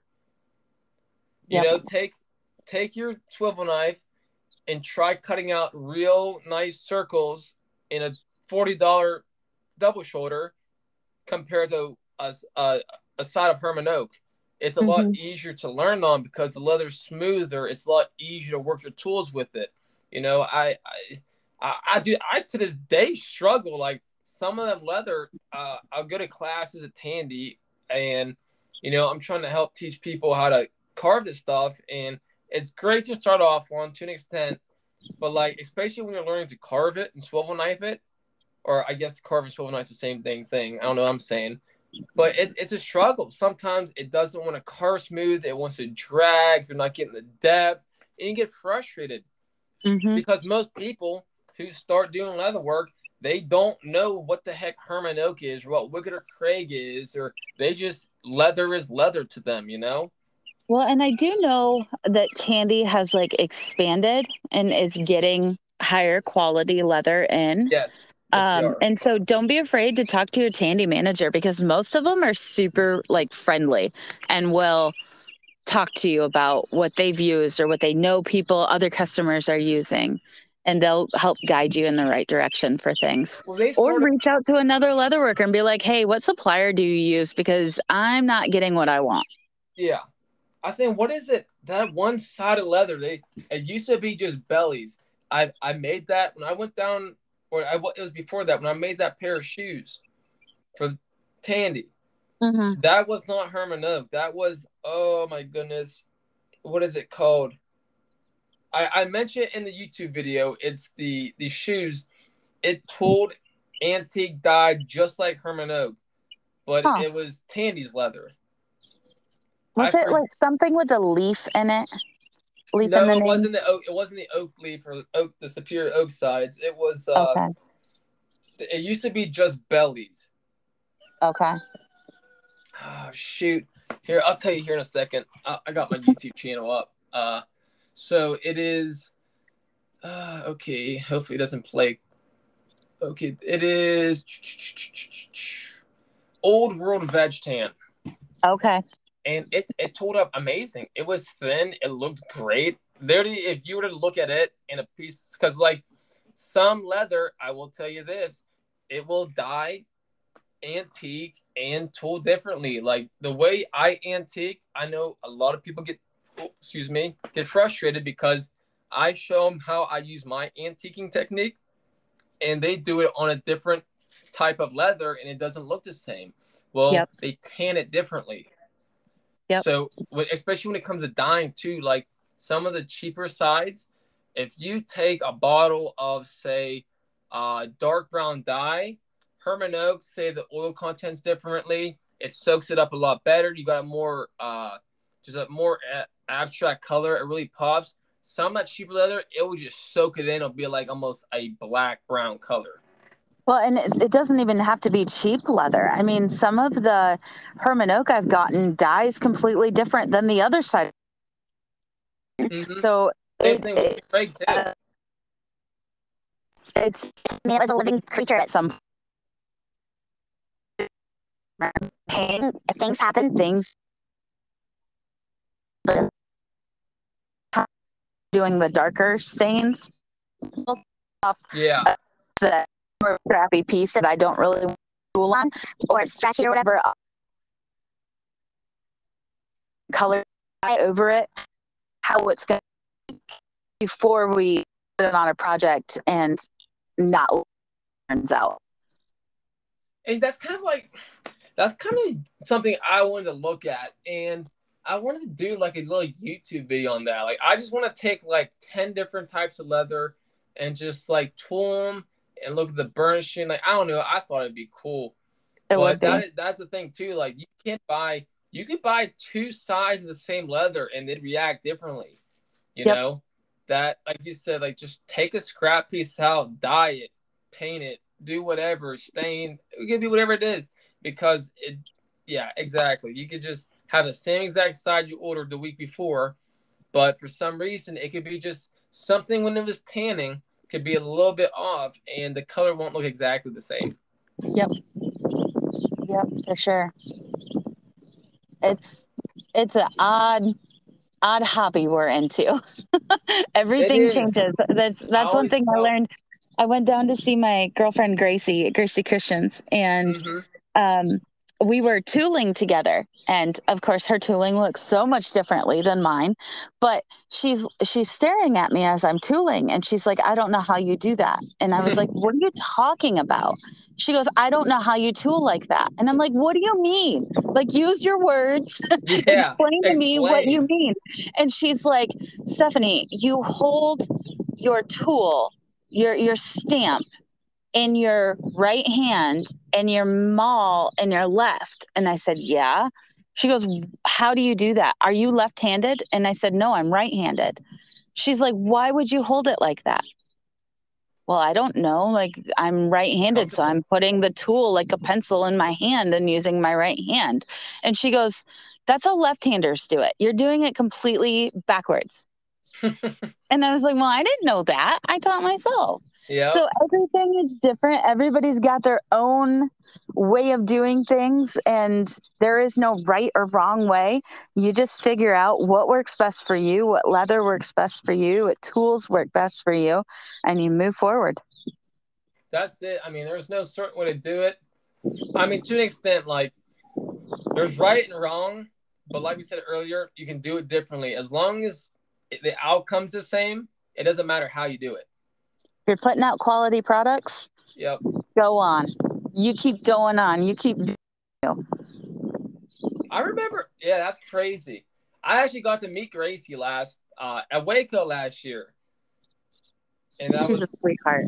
Yeah, she's a very, very cool, laid back person. We actually sat down there the one time as we were just sitting there just drawing floral.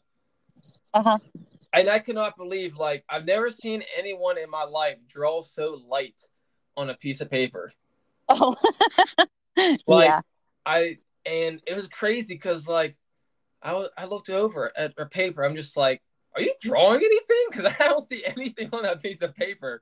Like, but yeah, no, leather shows are awesome. I love going, just meeting and talking to people, feeling the tools, the leather, just talking to different distributors too. Like, I was sitting there talking, like I said, to people from Herman Oak, Lewis Leather Sales, who I get my shearling from now. They're awesome. Had their deals on there, just different leather workers, and just like I don't know, even the tool makers too, like people who make the stamps and tools and all that. They'll be like, you can use this tool this way or that way, and you're like, holy smokes, I've never thought about. That's crazy. And it's just, I don't know, it's awesome. If you get the chance, go to There's a leather lot show. of information. I literally, next time I go down, like I said, I'm planning on being in Waco. I'm taking a notepad and pen and literally writing down everything I could possibly think because I got so much knowledge pumped into my head the last time I was down there in August. It was insane. I literally could not wait until I got back into my shop to just start tooling stuff up because I had so Mhm. many ideas and just it was insane. So awesome. I love it when you get fire and you get like re-energized Yeah, for the it just like business. I was like, oh, I got an 18-hour drive home. This isn't fair. I want my shop right now. Like, hey, someone give me a piece of leather and some tools. I'm gonna start cranking some stuff out. Yep. And Yep. it's just like awesome. Absolutely awesome. But That is one thing about this business. If you got a passion for it, stoke those flames. you Keep going have with to. it. That's absolutely that's yeah, it's you. Like that's it. I mean, that's your business. You Yep. know, it's awesome. I'm happy. I wouldn't want to do anything else. I mean, just being in this entire leather world is just like I've met so many people and just been so many places. It's just really, really cool. And Everybody's got such a cool story to tell too. I that's love hearing from people. that's why I made this podcast. Like I love it. I love hearing everybody's stories and like I said that's originally why I started the podcast because like I've had conversations like this on my lives. I invite people on, I go live on TikTok and Instagram, and they're telling me stories. So I'm like, this is freaking awesome. I'm like, I want to save this and post it for other. And I said, I was like, you know what? I'm gonna start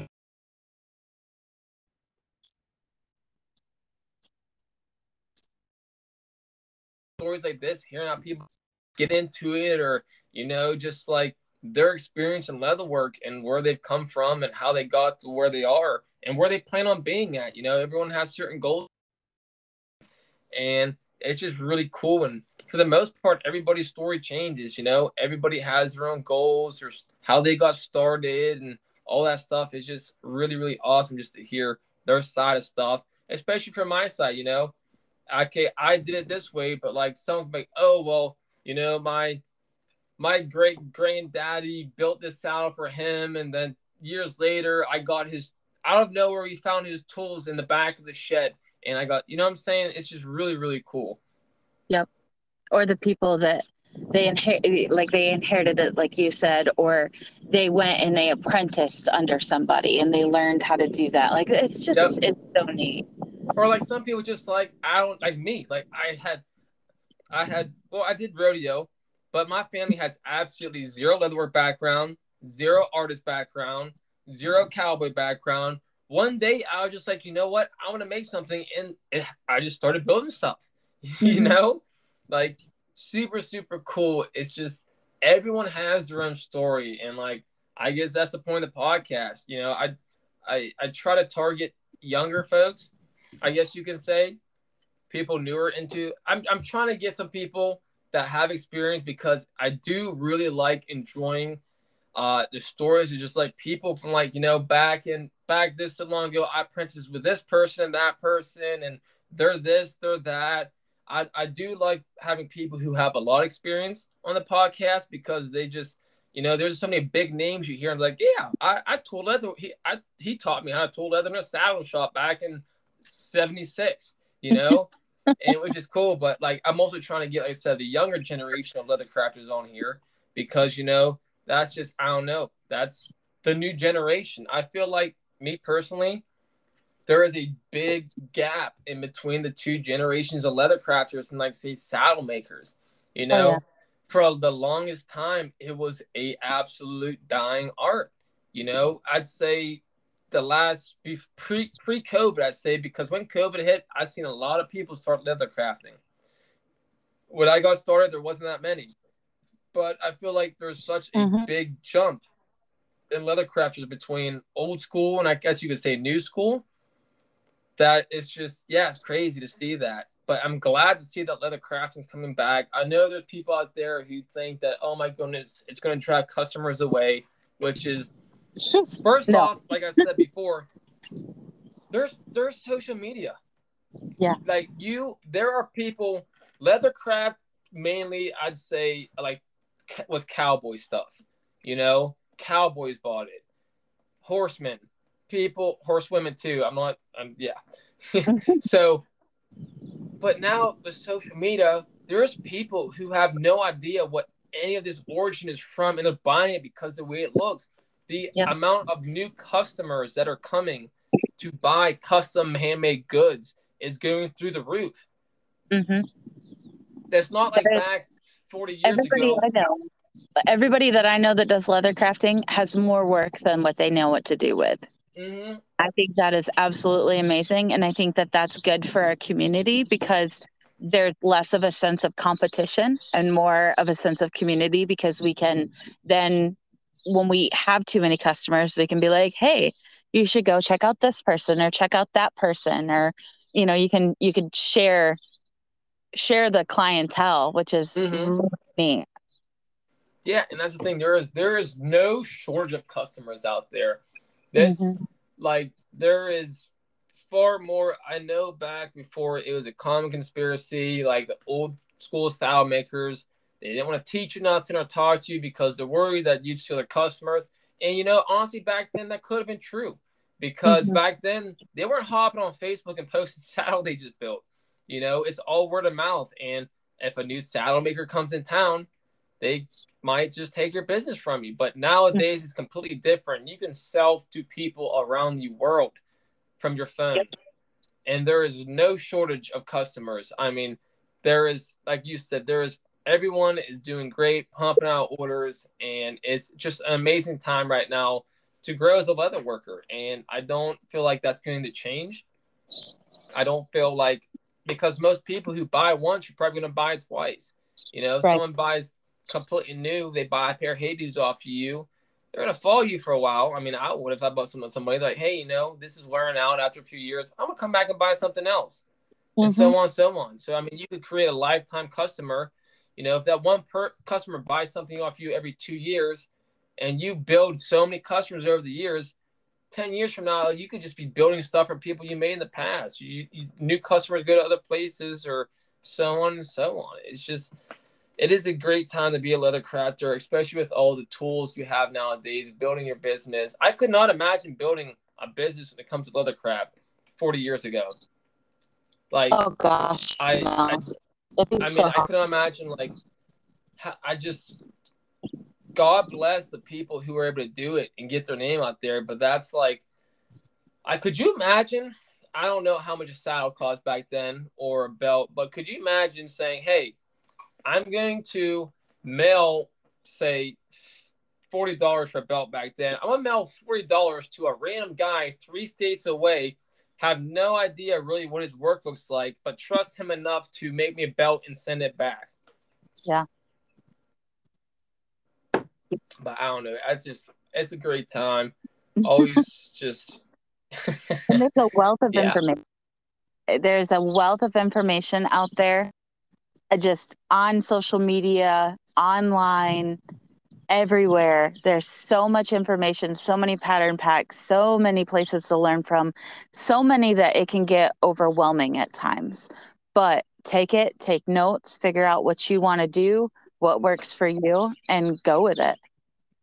That's it. There is no lack of resources right now. Right. Yeah, it's pretty amazing. And it's awesome. It's just kind of wish I had that back a couple years ago, but we won't talk about that. I don't think. I mean, there's Tandy Leather stuff, but there is a lot of stuff on YouTube now. The past like 3 years, there has been like I'm on YouTube. I know a bunch of other people on YouTube. There is no shortage of resources to learn how to do leather craft, whether it's just building in general or tooling. When I was first starting, there was Jim Linnell and there was Don Gonzalez. Those were the big ones that I watched and I listened to. And now there's even more. It's there's amazing. hundreds. I mean, I post on there now and then, and I try to get some stuff done, but there's a lot of stuff I just prefer talking one on one with people. For me personally, there's so many things that I can learn from watching, but everyone has certain struggles, and just. But like I said, all it takes is a quick message, like, "Hey, I need help with this," And if you get shot down, talk to another one. Mm-hmm. Don't be afraid to talk to more. If one says no, it doesn't mean they're all going to say no. Yeah, I've gratefully had some people help me out when I got started. Not too much on the tooling part, but when it comes to building, like, when I was building a pair of chaps, Brody Bolton from 3B Leather helped me out. Joe Schuessler from Chap Shop, he helped me out. And it's just shoot some messages. That's literally it. There's someone out there that's going to help you, and if they don't know how to help you, I'm sure they know someone else that can. Yep. Or sometimes they just don't have the time. And if they don't have the time, that's no big deal. Yeah, I know that feeling, and don't take it personal, but sometimes just people are just absolutely so busy. Like, they don't have the time to sit down and help you out. They're not trying to be rude or mean. They just got a lot on their plate. Mm-hmm. Yep, this is very true. Yeah, I don't know. I'm like, I'm trying to think of anything else we could talk about. I mean, this podcast has gone great so far. I mean, I like the fact that the only question that I had written down was just, how long have you been into leathercraft? I like that. No, that's awesome, because sometimes, I just like, I'll have a list of questions and ask, and we'll go over it. But I like the fact it just went off their own thing, want to talk about anything and everything when it comes to leathercraft. That's awesome. Hopefully, like I said, hopefully I get more. I'm trying to, like I said, this podcast, I love it. Like I said, just being able to talk to people and hearing their stories is just absolutely awesome. And I know a lot of other people that love hearing it too. Mm-hmm. I literally had, I forget his name. I believe it's a him. I'm not assuming anything, but it was just like, oh, I love your podcast. There's not many leathercraft podcasts out there. And I kind of wish there was, because, like, I don't like listening to myself talk. So, but yeah, that's pretty awesome. I'm sure some people appreciate it.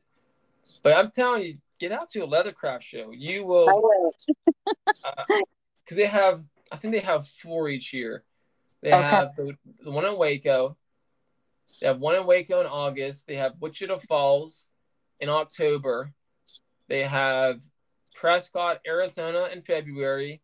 And they have Sheridan, Wyoming in May. I think I want to build a saddle and enter it in the Sheridan show next year. That would be awesome. So hey, look at that, baby. Build your saddle for next May. We'll go head to head. Yep, enter it up in the show. We'll have to do like a TikTok competition. You better put them armadillos on there too. Could you imagine? I feel like that would be awesome. Like, I've never seen armadillo strippers on a saddle, and I feel like it's something that's needed. I think so too. I think you might be onto something. I was kind of thinking about going with my Bitches Get Stitches theme and do some more. You could put that. Look, you could put that right across.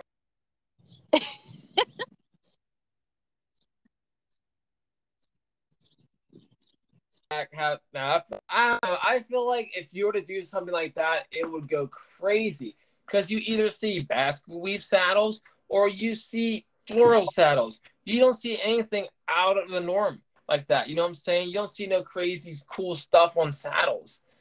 I feel like there was a maker, and I do not remember his name, but there was a maker.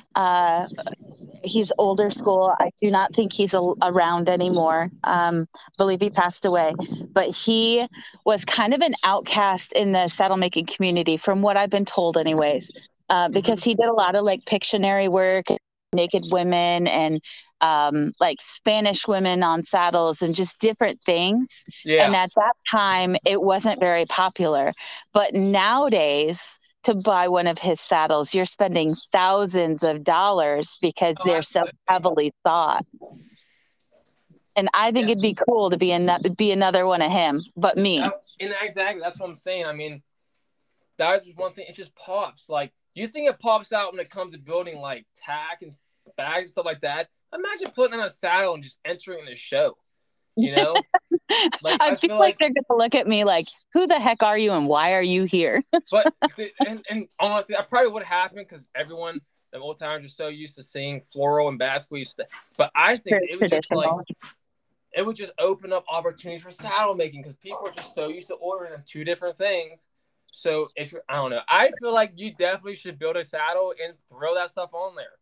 It'd be really neat to learn how to build a quality saddle and then turn the world upside down on their head with some crazy stuff on it. I think mean, that I would definitely, be fun. Shake things up. If I were to go to a saddle shop and see something like that, 100%. Like, you know what I'm saying? Like, I would tell you, like, that is freaking awesome. I'm buying that saddle. I don't even care if it don't fit my horse. I'm buying it just to stick on a stand and put it in my living room, you know? It's my conversation piece. Exactly. And that's exactly what it'd be. Like, could you imagine, like, just strolling through, like, oh, I'm going to go buy a saddle. Next you know, you see a dinosaur being roped by a prairie dog. You know, I don't know. I think that would be flipping cool.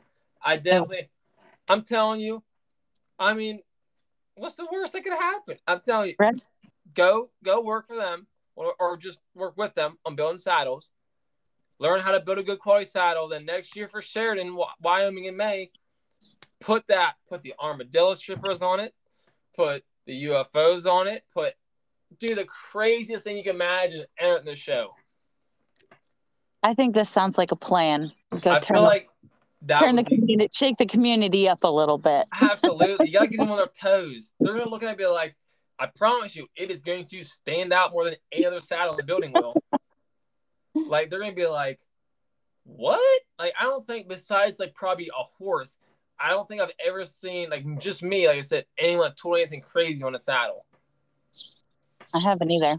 But I feel like the new age riders would like stuff like that. You know what I'm saying? Mm-hmm. We definitely have our traditionalists in the community, and then we have people that like different and they like to shake things up. And that's the clientele that I really like to talk with. I like the people that are doing the oddball things. And that's the way to be. Like I said, it's just, if you're just something like that, it just pops out so much. And especially like when it's a good quality build, like that would be my thing. Like sometimes people, I'm not saying like people in general, but like more manufacturers, they'll make stuff to pop out. But when you have something that's good quality built and it stands out like that, it's unbeatable. You know, that is, yeah. I'm telling you, I'm gonna harass you about this for the next 11 months. Listen, I'm getting ready to learn how to build saddles. You better get your ducks in a row and start doing it too, but go ahead to Ed. Look, I got the Jeremiah Watt saddle building video. I play it every night when I go to sleep. So this fall, I plan on ordering it. Well, I'm going to order a tree here soon, probably the next month or two. And I'll start building on one. I don't know if I could do anything crazy like that, but I'll make a nice looking saddle. But I want to see some UFOs and dinosaurs on a saddle in Sheridan next year. Deal. It's settled. We gotta get other people on this deal too. Could you imagine just a line of just absolutely insanely tooled saddles going to Sheridan next year? I could just imagine the judges like just walking up to the set. We'll have to have our own division. They'll be like, these damn new kids coming in. What are they thinking? Like there'd be like, I guess I don't even know. Like there'd be like floral. There would be stamp saddles. There'd be like, and then there'd be miscellaneous. The miscellaneous group. The PG-13 group. Yeah. What does that say on that Cheyenne roll? What gets stitches? Yeah. What's that armadillo on? Why does it say "get on, loser"? No, it definitely. I feel like it's definitely a need, and at least a saddle making. You know, you see it in the belts and the wallets and the purses and stuff like that.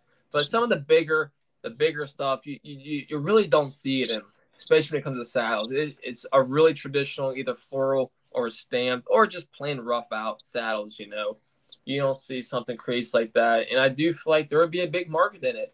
You know, I just my personal view, and it's just mine out of the 7 billion people on this planet. But I feel like if some people see some stuff like that, they get creative and be like, hey, could you do this on a saddle? Absolutely, I can. So, yeah, that's absolutely. But yeah, no, that's I don't know. I just my way of thinking. I like seeing crazy, cool, creative stuff, especially when it comes to things like that. Hmm. It's fun being different. It is. It pays too. You know what I'm Yeah. saying? People like different. You know, after you see the same thing over and over again a million times, that's yeah. People say, "Wow, I want that." I I'm mean, so traditionalist at heart, though. Like when I pick things for myself, I mm-hmm. pick the traditional scroll work. I pick the very traditional, classic stuff because that's what I prefer. I'm a very like I don't know. I don't dress flashy. I'm very, very plain. Everything I have is classic and plain, but then I make outlandish things. Ain't nothing wrong with that. I'm pretty. I'm in the first like 2 years I was doing leather work. I wore a plain belt, like no tooling at all, just a plain leather belt. I don't even think I made it either. I don't even have, I don't think I have anything I've made. I literally have one belt, like that. Like that's it. Like I have like a Hui wallet from like uh I don't even know where it's from, like a boot barn or something. Like I wish I had time to make my own stuff. I need to. Right. I'm very poor at marketing for myself. Yep. Yeah. You're your own billboard, but yet you don't Too billboard your busy making everybody else's stuff. You don't have time to make your own. And right. then when I do make stuff for myself, I don't ever put my initials on it because I end up selling it. Like, oh, it's like, well, I could wear this or I could sell it and buy a couple more tools. Right. Right. Yeah, the business mind in me, every time I think I'm going to build myself something, the business mind in me goes, why? When you could spend that same amount of time and actually make some money. Mm-hmm. Yep, that. Yep, that's literally how it goes. Oh shoot! I mean, I'm trying to think. Is there anything else you want to talk about? Like this is like I said, been a really good podcast. Good. I'm glad. Me too. Can't wait to hear it. That's anything else you have on mind you want to chat about? I don't think so. I mean, mainly if you want to do it, have passion for it, really want it. I know, like for me, that's what's kept me going. That's kept me driving forward is this is what I want. This is what I want to do. This is what I'm good at. This is what God gave me. And he's led every step of my way. And so I've just kept it going. And I think if this is your passion and this is what you've been called to do, go for it. Just push and go for it and don't let things get in your way. Don't let things distract you. Just put those blinders on and move forward. I know like for me, it was something that I got into kind of on a whim and something to keep me busy, but still keep me in the community. And my ex-husband was not supportive and he did not want me doing it, didn't want me making money. And I did it despite. And when I left, this is what I had. This is what I had to fall back on. This is what kept me surviving and kept me thriving. And so find your why for why you want to do it and remind yourself when you're struggling what your why is. Absolutely. I mean, you gotta look at the big picture. There is a reason. I believe there's a reason for everything. That's Mm-hmm. and just finding certain things in life that you enjoy doing and just making the best out of it. That's like I try to look back on like when I like for me, I never even cared to do leather work full time. I honestly never planned on it. I did it for fun. I didn't, but then like I've seen like over the years like the the kind of I don't know the right word for it, but like what's come out of it for me, you Mm-hmm. know? And it's just absolutely awesome the places it's taken me and the people I'm getting to meet. And it's just really, really great. And I don't know. I could not imagine if I didn't start doing.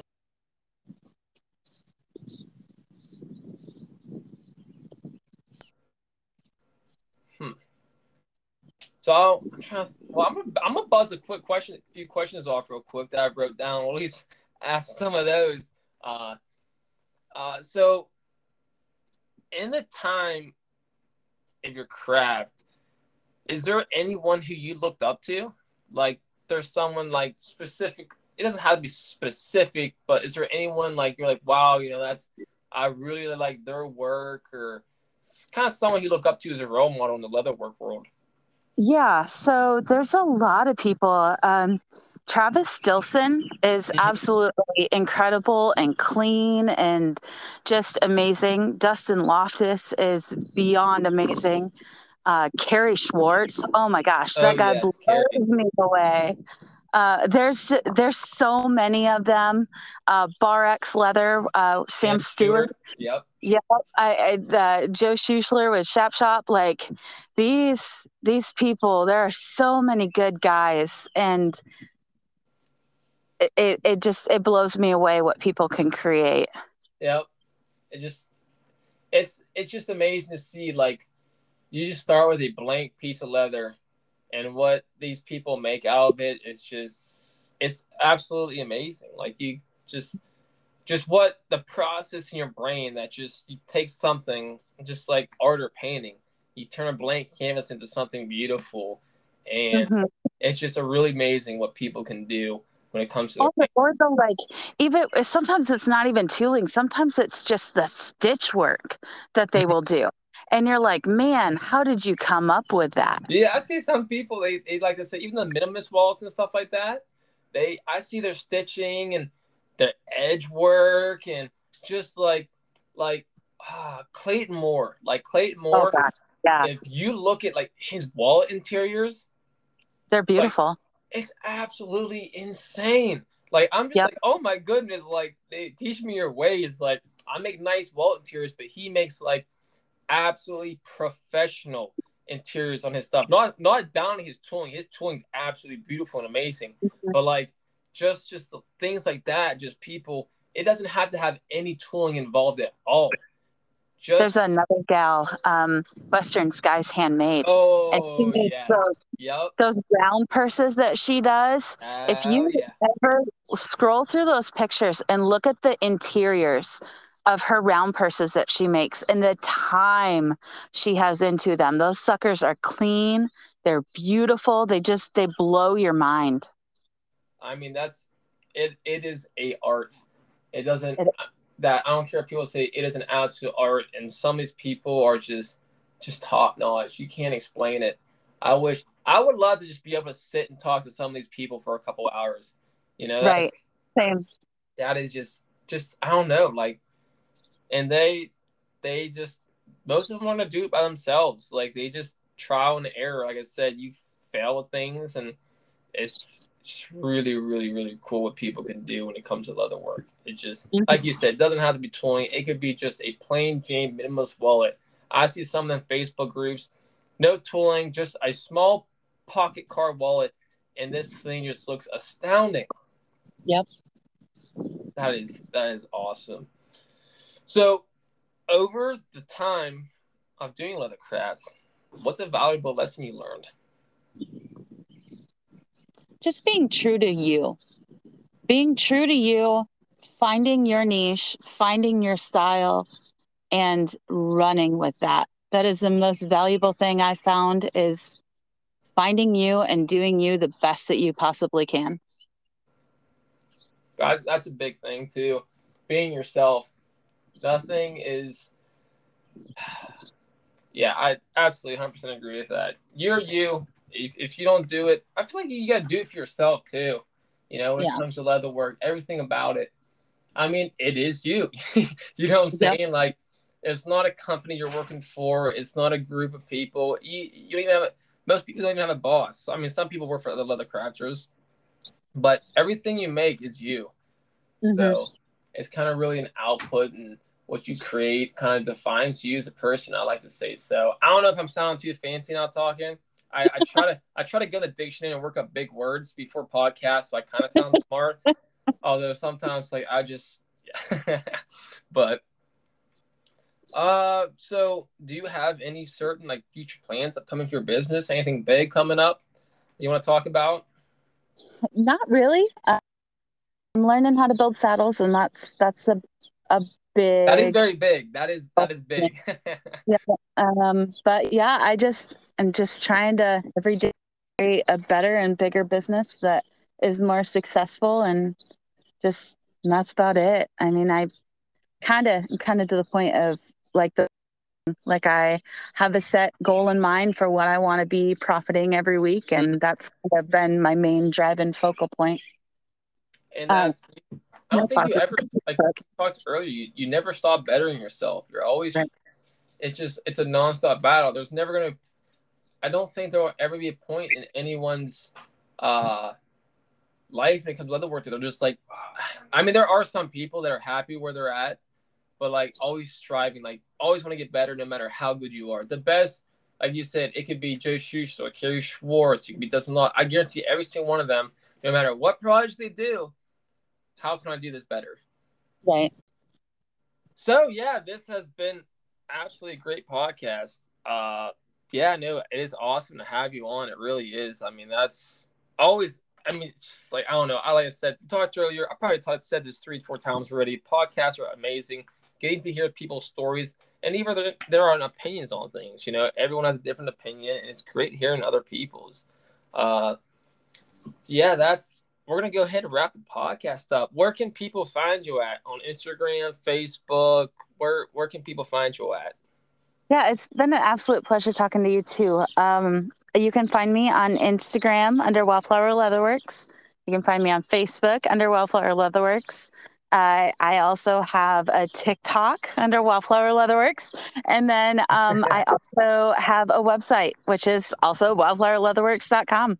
You know, I'm the same way too. People are like, "What's your website? What's your Instagram?" What I'm like, look, it's all D2 Leatherwork. Like it's straight across the board. It is simple as can be, and yeah, so Well, that's awesome. you were smart and you picked a nice short name.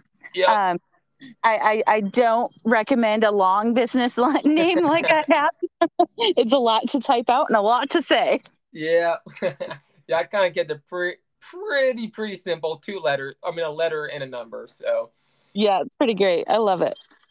but yeah, so like I said, thank you so much for coming on. I really glad you came on. It's an awesome podcast. So far, the longest podcast we've had. Oh boy. You know, I don't know, maybe down a year down the road, I'll have a 5-hour pod. I don't know. But so far, like I said, absolutely amazing conversation with you. Really good podcast. And like I said, I appreciate it so much for you coming on. Thank you so much for having me. It was a lot of fun talking with you. Absolutely. Same to you. I hope you have a great rest of your day. And yeah, definitely get that saddle done for Wyoming next year. I will. You better get yours ready because we're going to have a head to head. I'll order the tree tomorrow. Oh boy, I better get on that then. All right. Thank you so much for coming on. Thanks for having me. Later. Bye.